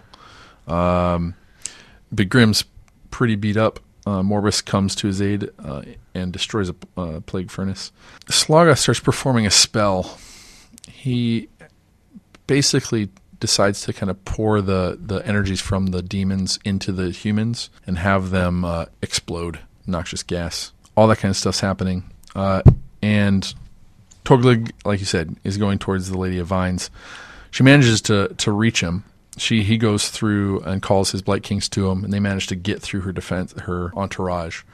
And the Great and Clean ones are kind of going after the Prime. And he starts to cut down, or starts to go after her. Well, so you have this crazy thing. So you have the Alariel's life-giving energies. They're kind of reknitting the Sylvaneth, and then Nurgle's pouring all of his favor into Torglug and his bodyguard, and so those guys are just taking huge amounts of abuse and growing it back. So it's these two. Yep. I mean, they are the different sides of the coin, right? Like the verdant life, and then life unchecked is the Nurgle side of things, and so it's a nice sort of culminating event of this battle. And just as he's about to get through and kind of get onto the Lady of Vines, a comet comes, knocks him back. So the Celestin Prime kind of turns his attention, throws a comet at him, knocks him away.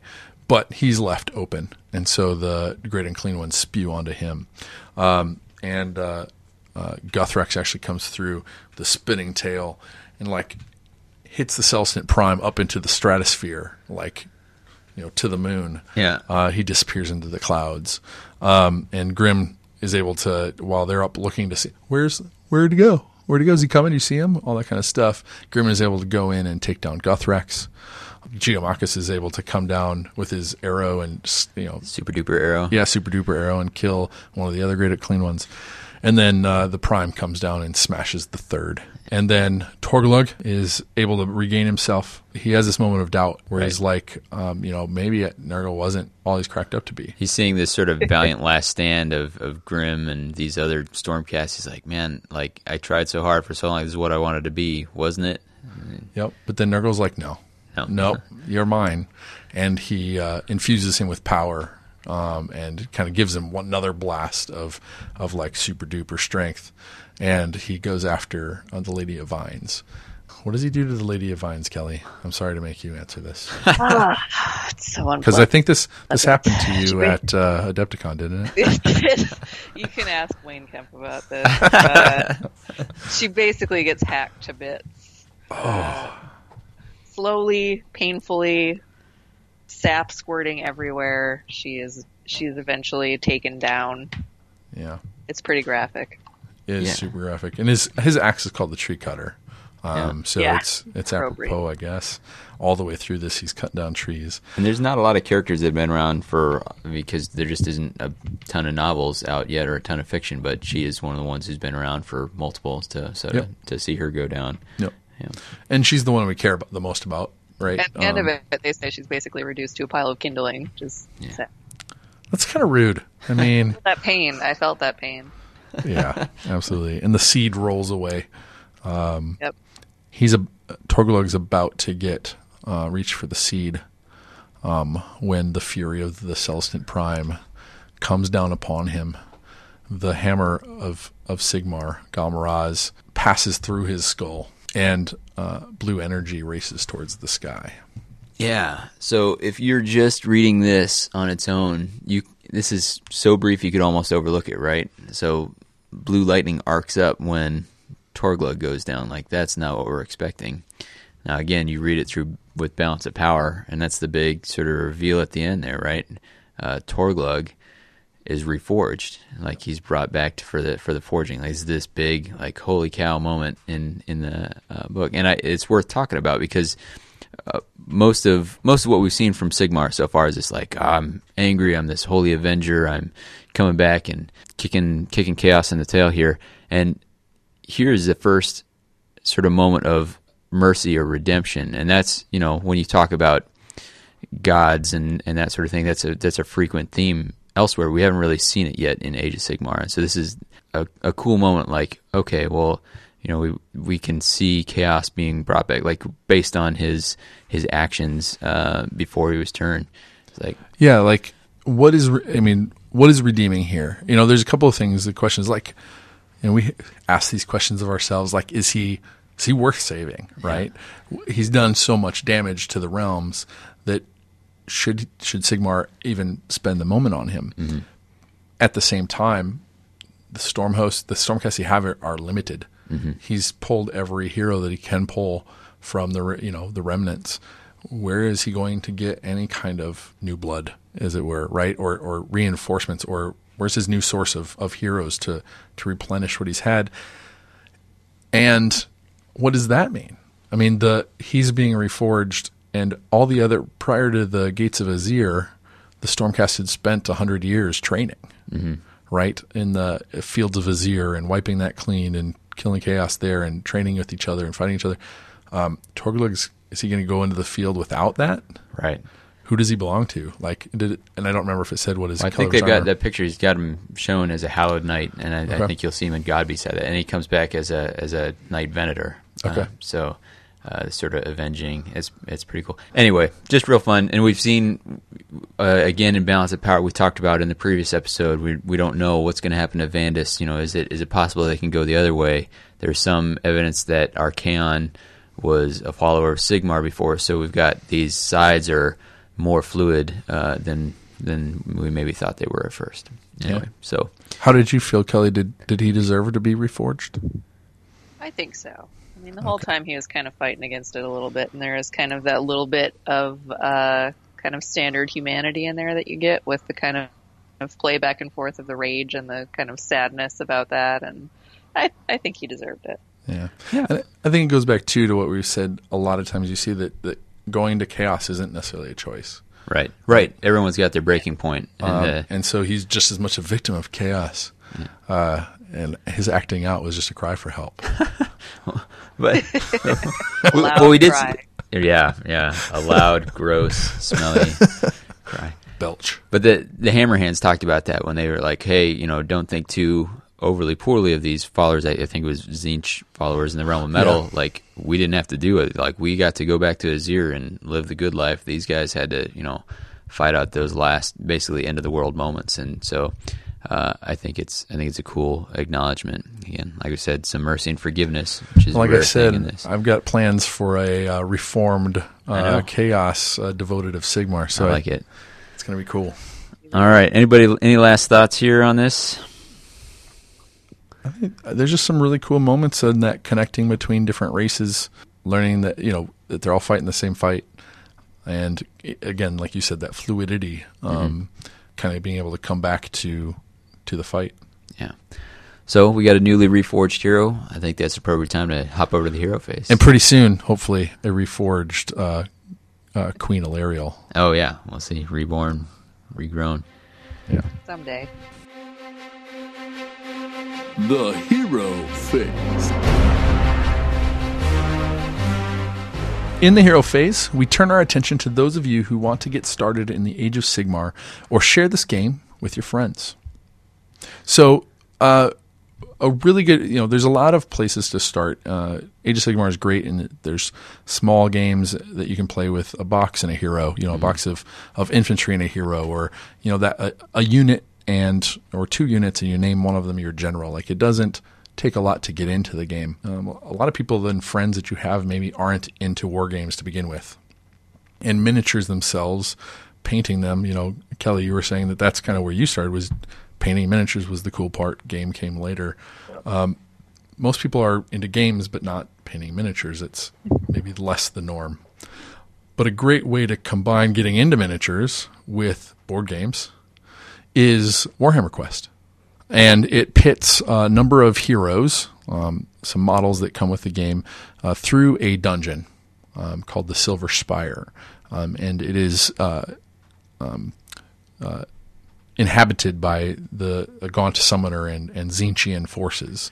Have either of you guys ever played any of these spin-offs, like the old ones like Hero Quest or 40K Side Space Crusade or the original Warhammer Quest? I haven't. I actually have the Fantasy Flight Warhammer Quest. Oh, nice. All right. Very cool. Is it all painted up, or is it sitting in the box? No. Okay. It's put together. It's playable, but it's not painted. Nice. Yeah, would love to see some of that on the forums, but I think people would get a kick out of that. Well, what snagged me originally way back when in the hobby was a board game version. That Space Crusade was like the mini board game version of 40K, so it's a nice entry point for that. And the story's all set up. Mm-hmm. It's easy to get people into story, like we talked about last time. Tell them what the story is. Do you want to sit down for a couple hours and play a board game? People are usually up for that. And it introduces really high quality miniatures that most board games don't offer. I mean, they're good miniatures, but certainly not to the quality that the Games Workshop ones are. And especially if you can paint those and make those look really cool. And if not, I used to paint one color and put a wash on them to kind of give you that stone look or that whatever, and it's cool to just move these statued pawns around and the details come out. But it's a great way to kind of introduce people to moving miniatures around the table, rolling dice, in that side of the game. And then all the components are pre-selected, right? And yep. So, if somebody's playing as one of the heroes, they only have to worry about their one hero. Yep, they got their stat card, and they know what they need to roll, and they know what they need to do. You can play 2 to 4 players, so that means you can get a group together, and safety in numbers, so you don't, if somebody doesn't feel weird playing it if a bunch of other people are playing it. So it's a really great entry point from the kind of people used to playing board games. Inch them a little bit closer to playing with miniatures on a board game, high quality ones. And then what's cool is that you can actually play any hero in the Age of Sigmar line through the app, the My Hero app. Now you can get your friends over to the Age of Sigmar section of the game store and pick out any hero that they want and bring them to the table. So now you've got them in front of the whole line of models, which is just, again, it's a way of pulling people who are unfamiliar with Warhammer Age of Sigmar altogether just a little bit closer, a few steps at a time, and then pretty soon you'll be rolling dice on a table, fighting armies. Right, it lets people sort of browse through and say, that model looks super cool. Can I use that? Sure can. Here you go. Go ahead, Kelly, bring that Green Knight in. Yeah, exactly. The Green Knight, hopefully will have a place there for sure. But it's just going to be a really cool game too, in and of itself. A lot of fun to play. So yeah, I do really like those where everything is kind of already set up for everybody, and you can sit down and take 15-20 minutes to explain what's going to happen, walk through all the rules, and then everyone can just have a good time playing. Yeah, take some of the stress of preparation out of it. And we've talked about that in a couple different ways in previous episodes. You got any of those models you particularly itching to paint, Kelly? All of them, from what I can see from the pictures. Yeah, nice. Okay. Yeah, I'm the priest is coming at a really good time. The Excelsior priest. Yeah, pretty psyched about adding him to my my devoted. But that Dark Oath chieftain.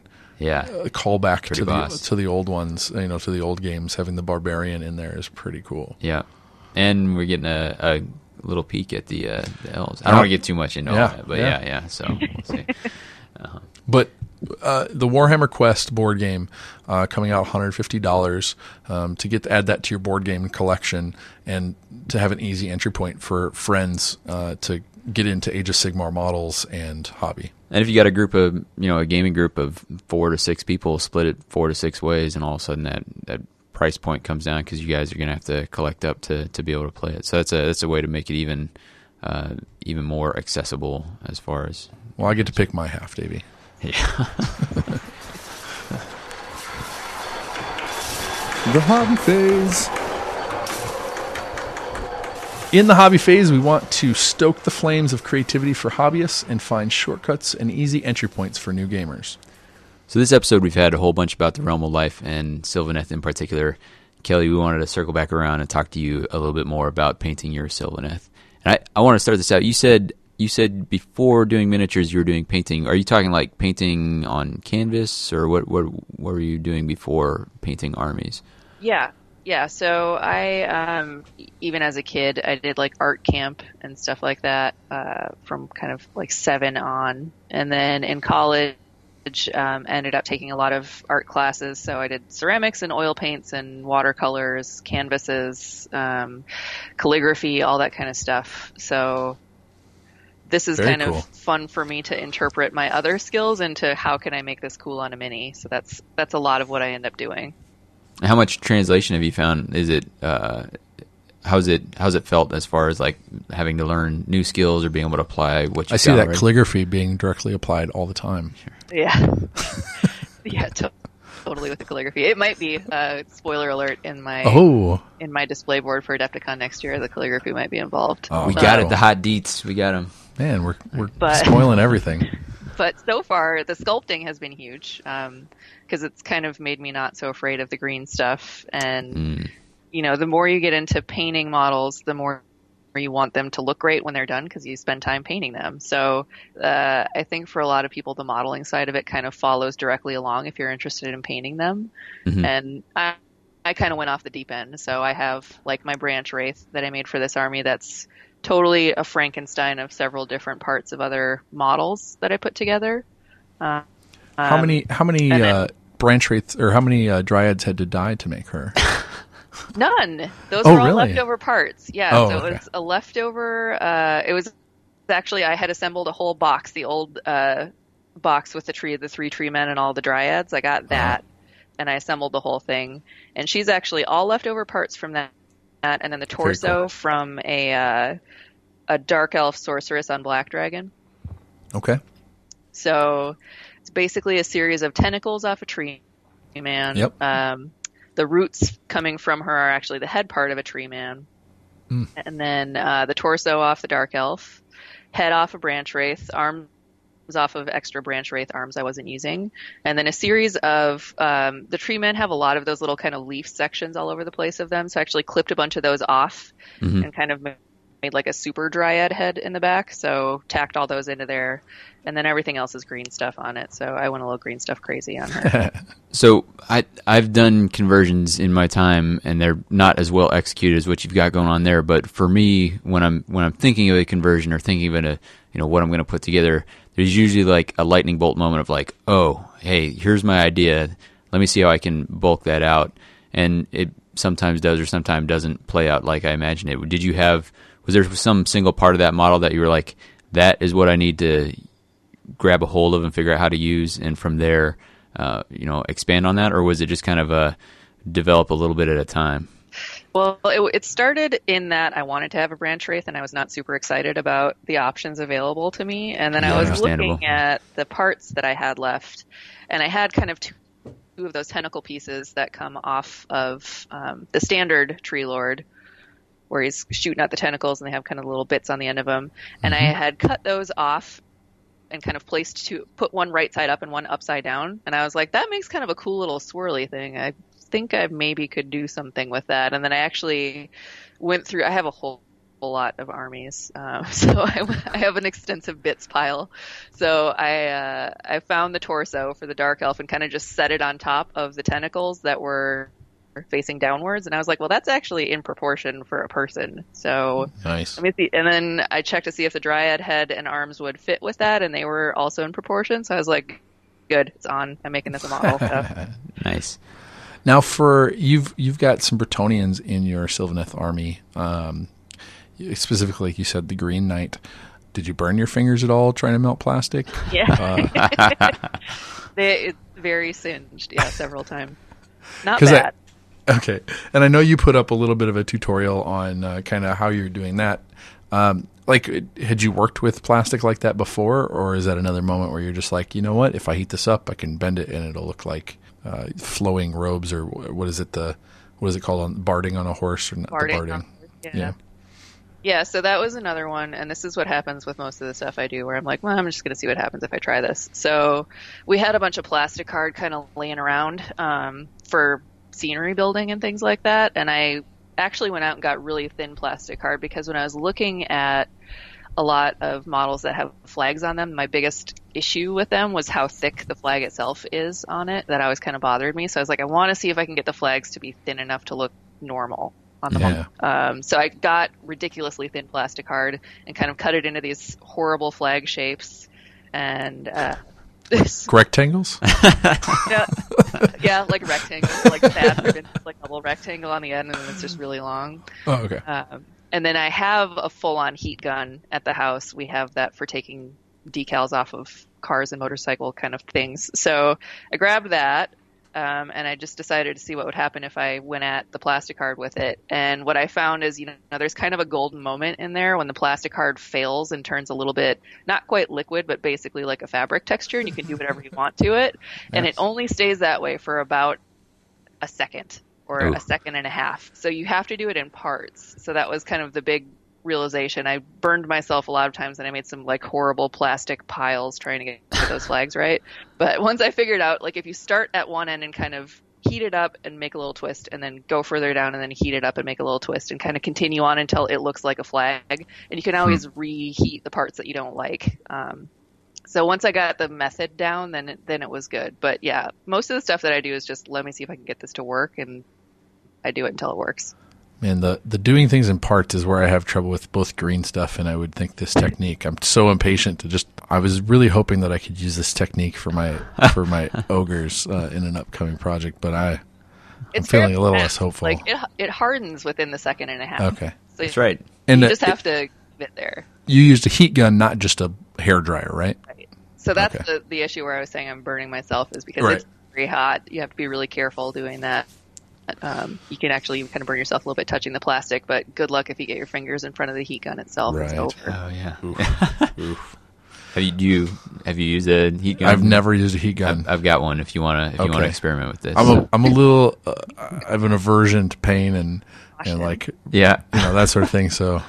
Maybe we could do some welder's gloves or something. Hey, Davey, could you do me a favor? Could you bend me some plastic? I can bring some burn treatment supplies if you want. And what was now your theme? You're speaking of kind of the differences in the seasons. Tell us a little bit about the theme of your Sylvaneth army. Yeah, so I wanted to not have kind of one big mass of trees. I wanted to have things be different. And I did see there was a few really good trees posted that were seasonal that were on Cool Mini a while ago, a year and a half or plus like that. And I thought, I like that idea of having kind of different trees that are all interacting. So, what I usually do with all my projects is look up a bunch of pictures and then find some stuff that I think looks cool as an inspiration and use that. And weirdly, even though it's all fantasy stuff, I prefer to use real pictures of things. So I started really, really Google searching and looking up pictures of trees. And I ended up with basically like a white birch tree that has kind of a blue downlight to it. Standard brown tree, and then green tree, which is something that you don't see a lot of unless you live in like Arizona or something, where the bark on the tree itself is actually green. Yeah.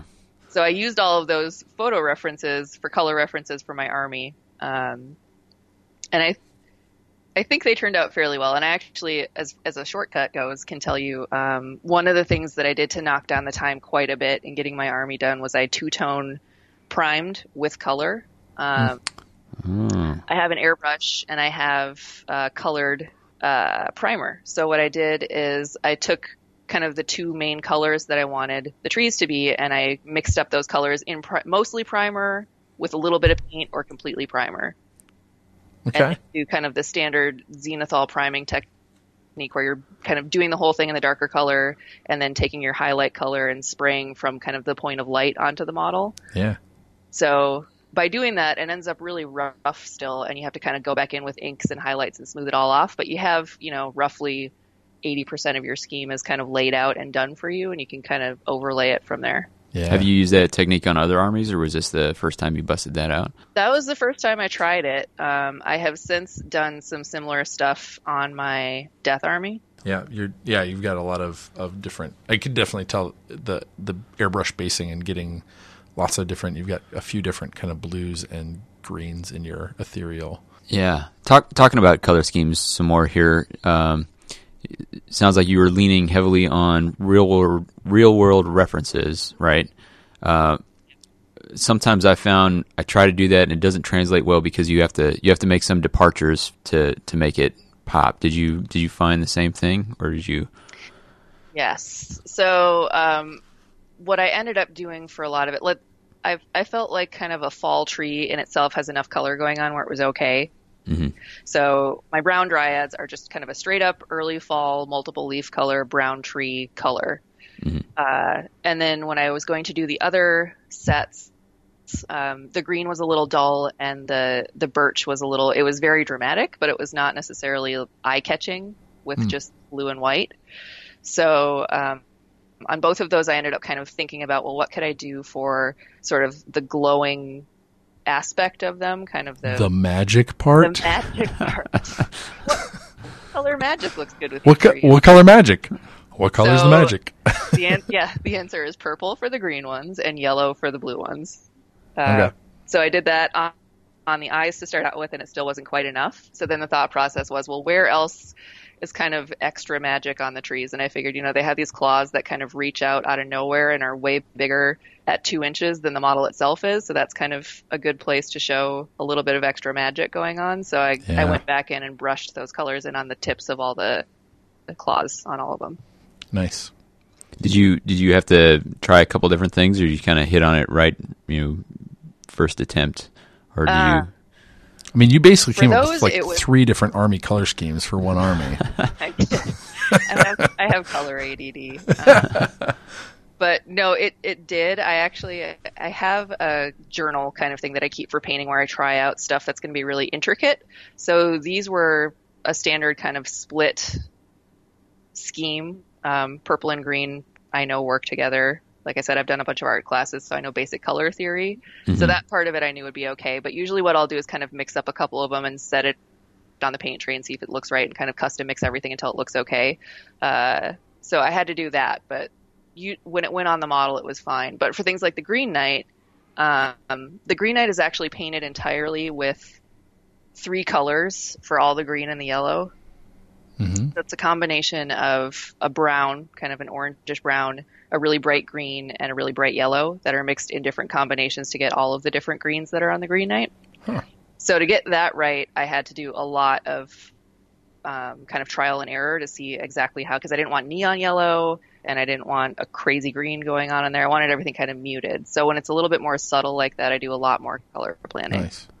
Did you have to, so you talk about the journal, do you have to keep notes on like, here's how I achieved, like here's the ratios to get the blend so I can repeat this down the line? Yep. So what I'll do is paint, and then as I'm painting, I'll keep the tubs out and just make quick little notes in pen next to the paint swabs that I do. Very so cool. I know which is which. I feel like I remember my paint combinations better than I remember people's names, which is like, it's those weird things that stick in your head. So I've not done any journaling, but also as I've gotten, like when I started, I had fewer paints, and so I'd mix more. As I've gotten more paints, I mix less. So maybe that's the other part where I'm dealing with, less. I wish I had the discipline to do that. I I still custom mix everything. I don't think that's a discipline. I don't know that. Yeah, I don't think you should be praising me for not mixing, and not exploring color. I don't know that that's the right way to go. I can tell you. On the occasion I don't write it down and I abandon like working on a model for 6 months, and then I go back and look at it and I'm like, oh my god, what did I use on this? But yeah, well, you're writing it down and you're dealing with the problem, right? You're seeking help. Right. Trying to get better. So let's see. So this army, let's see if we got the new technique of melting plastics. Yep. For it. We got the new technique of the colored primer and that sort of shortcut for highlighting. Is there anything else that was new first time or tried out, or tricks that you figured out on this? Affirmation of coloring your magic. Yeah, sure. Yeah. What's your magic color? Ask the question.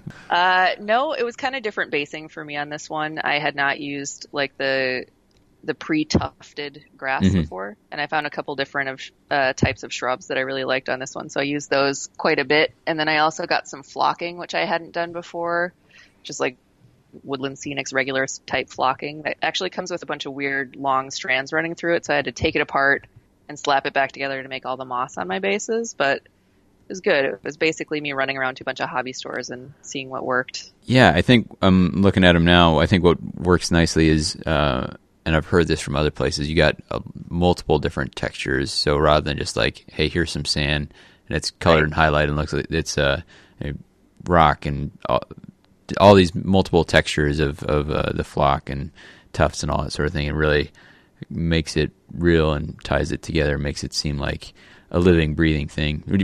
Was this another thing where you used real-world references to build up something, or was it just kind of eyeball it? So for the stuff that is on the bases, it's basically I look out my window because I'm in the Pacific Northwest, which is a rainforest. So I have plenty of green tree references around here. So getting the moss color reference right was important, and then getting kind of a different green for the shrub part was important. So I ended up ordering like 6 different kinds of these tufts. And then I ended up only using one for everything.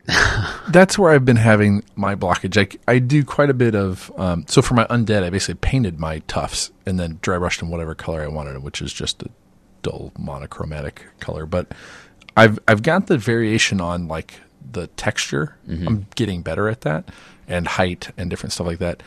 But I can't for the life of me through the internet kind of pick the right foliage, right? Pick the right kind of tufts. I happened to pick up some Warlord ones that I thought were going to work for my Stormcast. I put it on there. I'm like, nope, that don't work. They work really well for the Orc accidentally, because they really tie in with the greens and the Orc and some other things. But I think you almost have to order like a what ton I'm of hearing it. is the Kelly route is order 6 and Pick. Yeah. If you have a success rate of 16%, then you're rocking. There's a burn rate here. Don't get the big ones too. Yeah. You can get big packages of all and get like the sample size because they're $5 a piece instead of being $20 a piece. Yep. So and that's the tough part, is that not a lot of places stock all this stuff. So having to order and experiment and to get those bases looking really cool. No, that's pretty awesome. Anything else you want to share with us about the kind of the what you've poured into this project? That really covered most of it. That's pretty much everything start to finish. So the big push for this army was Adepticon. So the next thing we're going to do, we're going to hop to the campaign phase and talk to you a little bit about your experiences playing this on the table, I guess mostly at Adepticon and wherever else you've gotten to run the Sylvaneth. The campaign phase.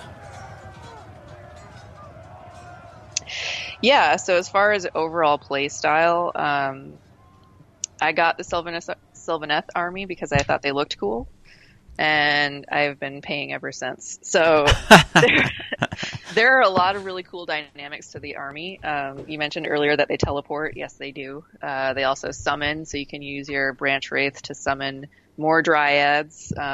They get a buff if they're within a certain area of the wildwood, and then the larger guys can actually teleport between wildwoods. So you can do quite a bit with it, but you really have to be on top of what's going on in the whole game.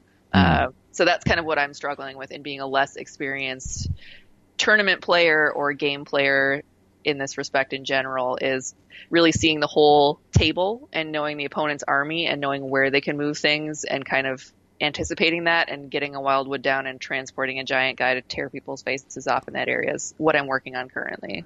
Yeah, that makes sense. I feel like I generally consider there's several tiers of understanding the game. There's understanding the basic rules, kind of the first thing that people get. Then there's understanding your own army, which is the next thing. And once you've got that down, probably that's a bit of a plateau there because there's so much more past your army. Once you are there, you got to learn what everyone else's stuff does, and that's the hard part.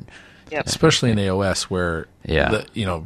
there's so much stuff is on the scrolls themselves, which oddly though makes it easier to read through. Yeah. I think, and go and research other people's stuff, but also leaves some kind of hidden things like you forgot that third ability on that second hero in that army or whatever. Now you've also got the Sylvaneth are a faction that kind of have a limited palette. If with unit types, right? You've got the in the book release. It's the Sylvaneth, the Tree Lord, and the Tree Man Ancient. Right. And the Tree Kin are still around, and Durthu, and I see one of your models is painted as Durthu with his big flaming sword. Do you feel like the variety is there? Did that kind of push you to bring in the Bretonnian, the Green Knight, and the Lady? It did. I wanted a little bit added mobility. So all of the big guys move 5 inches apiece, which is a bit of a plod. If you get your wildwoods where you want them, then great, you can go wherever you want on the board. But if you don't, you're kind of slowly trucking to wherever you want to go, and you have no range. So I was originally playing them with archers, wood elf archers, which I probably would bring back again. And then I also had some Sisters of the Thorn that I was playing them with that are not quite put together yet, but I would play them with those too. Yeah, I can see that being pretty nifty. And they can tie in pretty nicely.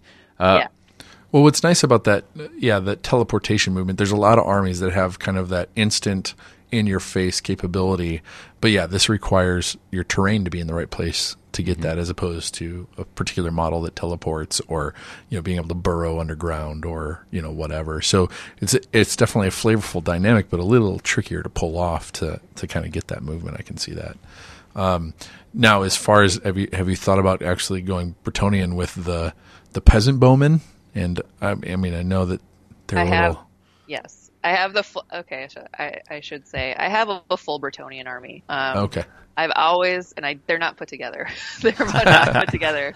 But I got Bretonnians well before I got the Sylvaneth. I got those I started on the Bretonnians 5 years ago and just got the stuff that I liked to paint. And then when the rumors were going around that they were getting discontinued, I actually bought an entire army list for them just to make sure that I'd have them.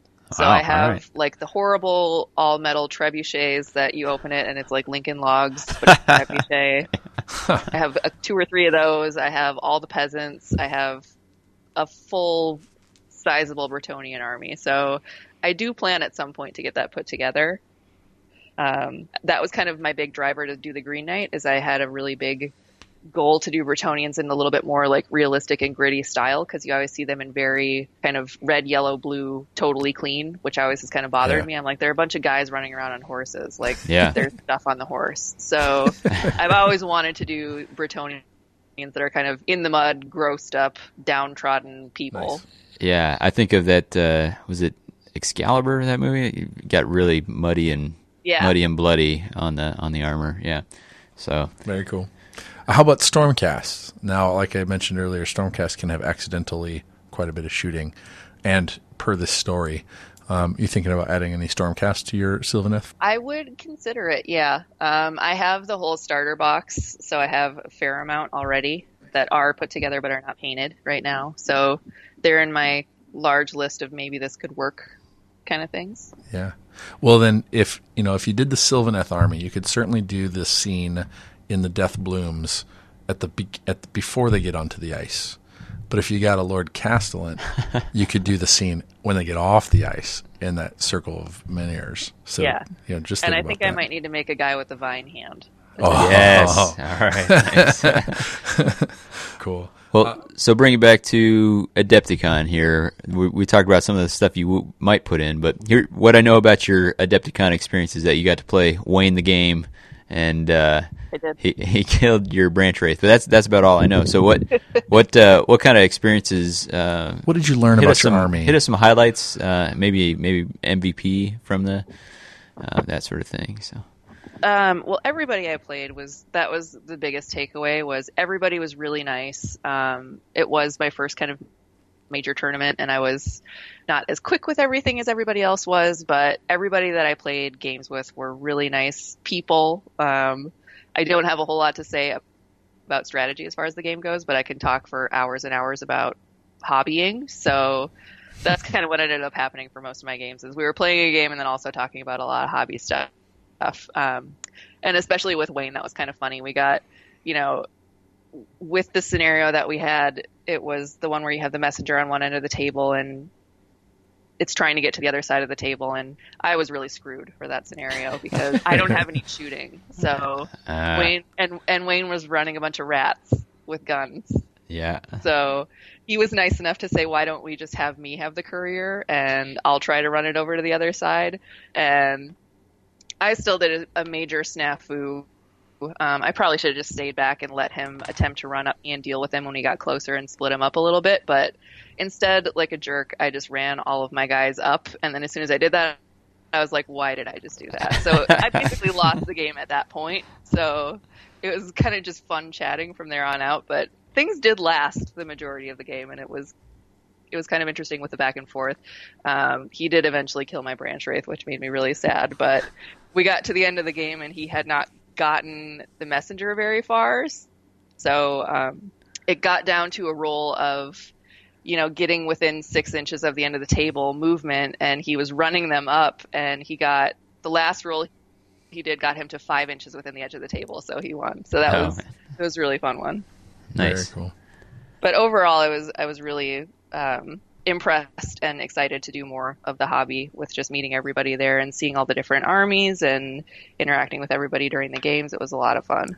So now that you're moving from Adepticon, which historically has been where people play hard to win, and you went with a hobby tone to your game, now going to Holy Havoc, where narrative rules, now you're going to prepare to smash face. Is that an accurate portrayal?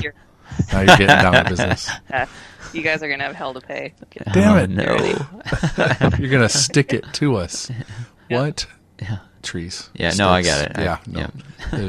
I already told you all the bad stuff about my army, so now you have everything. Yeah, we have a extensive document with we're putting push pins and strings. Well, I'm gonna build my Sylvaneth just so that Davey and I can practice against your exact Adepticon army. Yeah.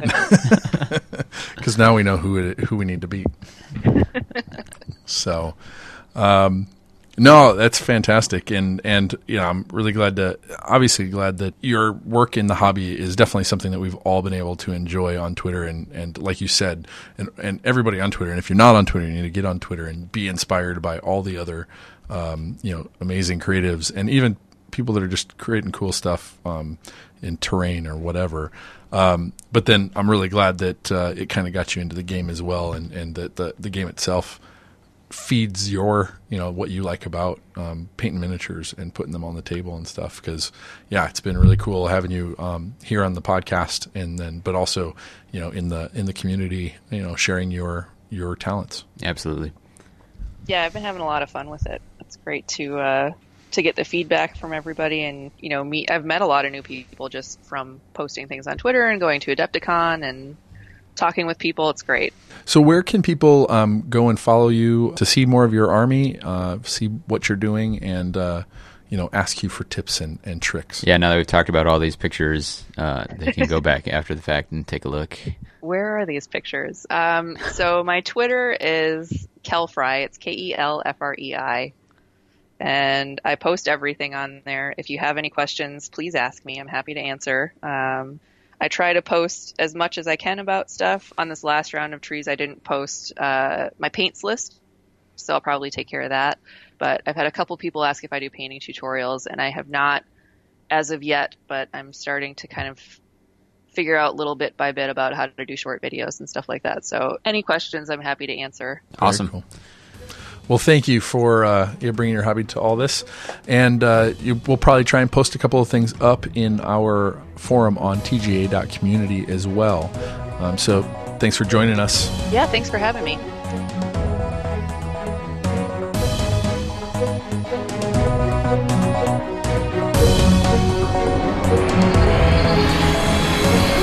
Our time has expired, and it's time for our reforging. Thanks for listening to this episode of the Mortal Realms podcast. If you know someone who's curious about Age of Sigmar, tell them about this podcast.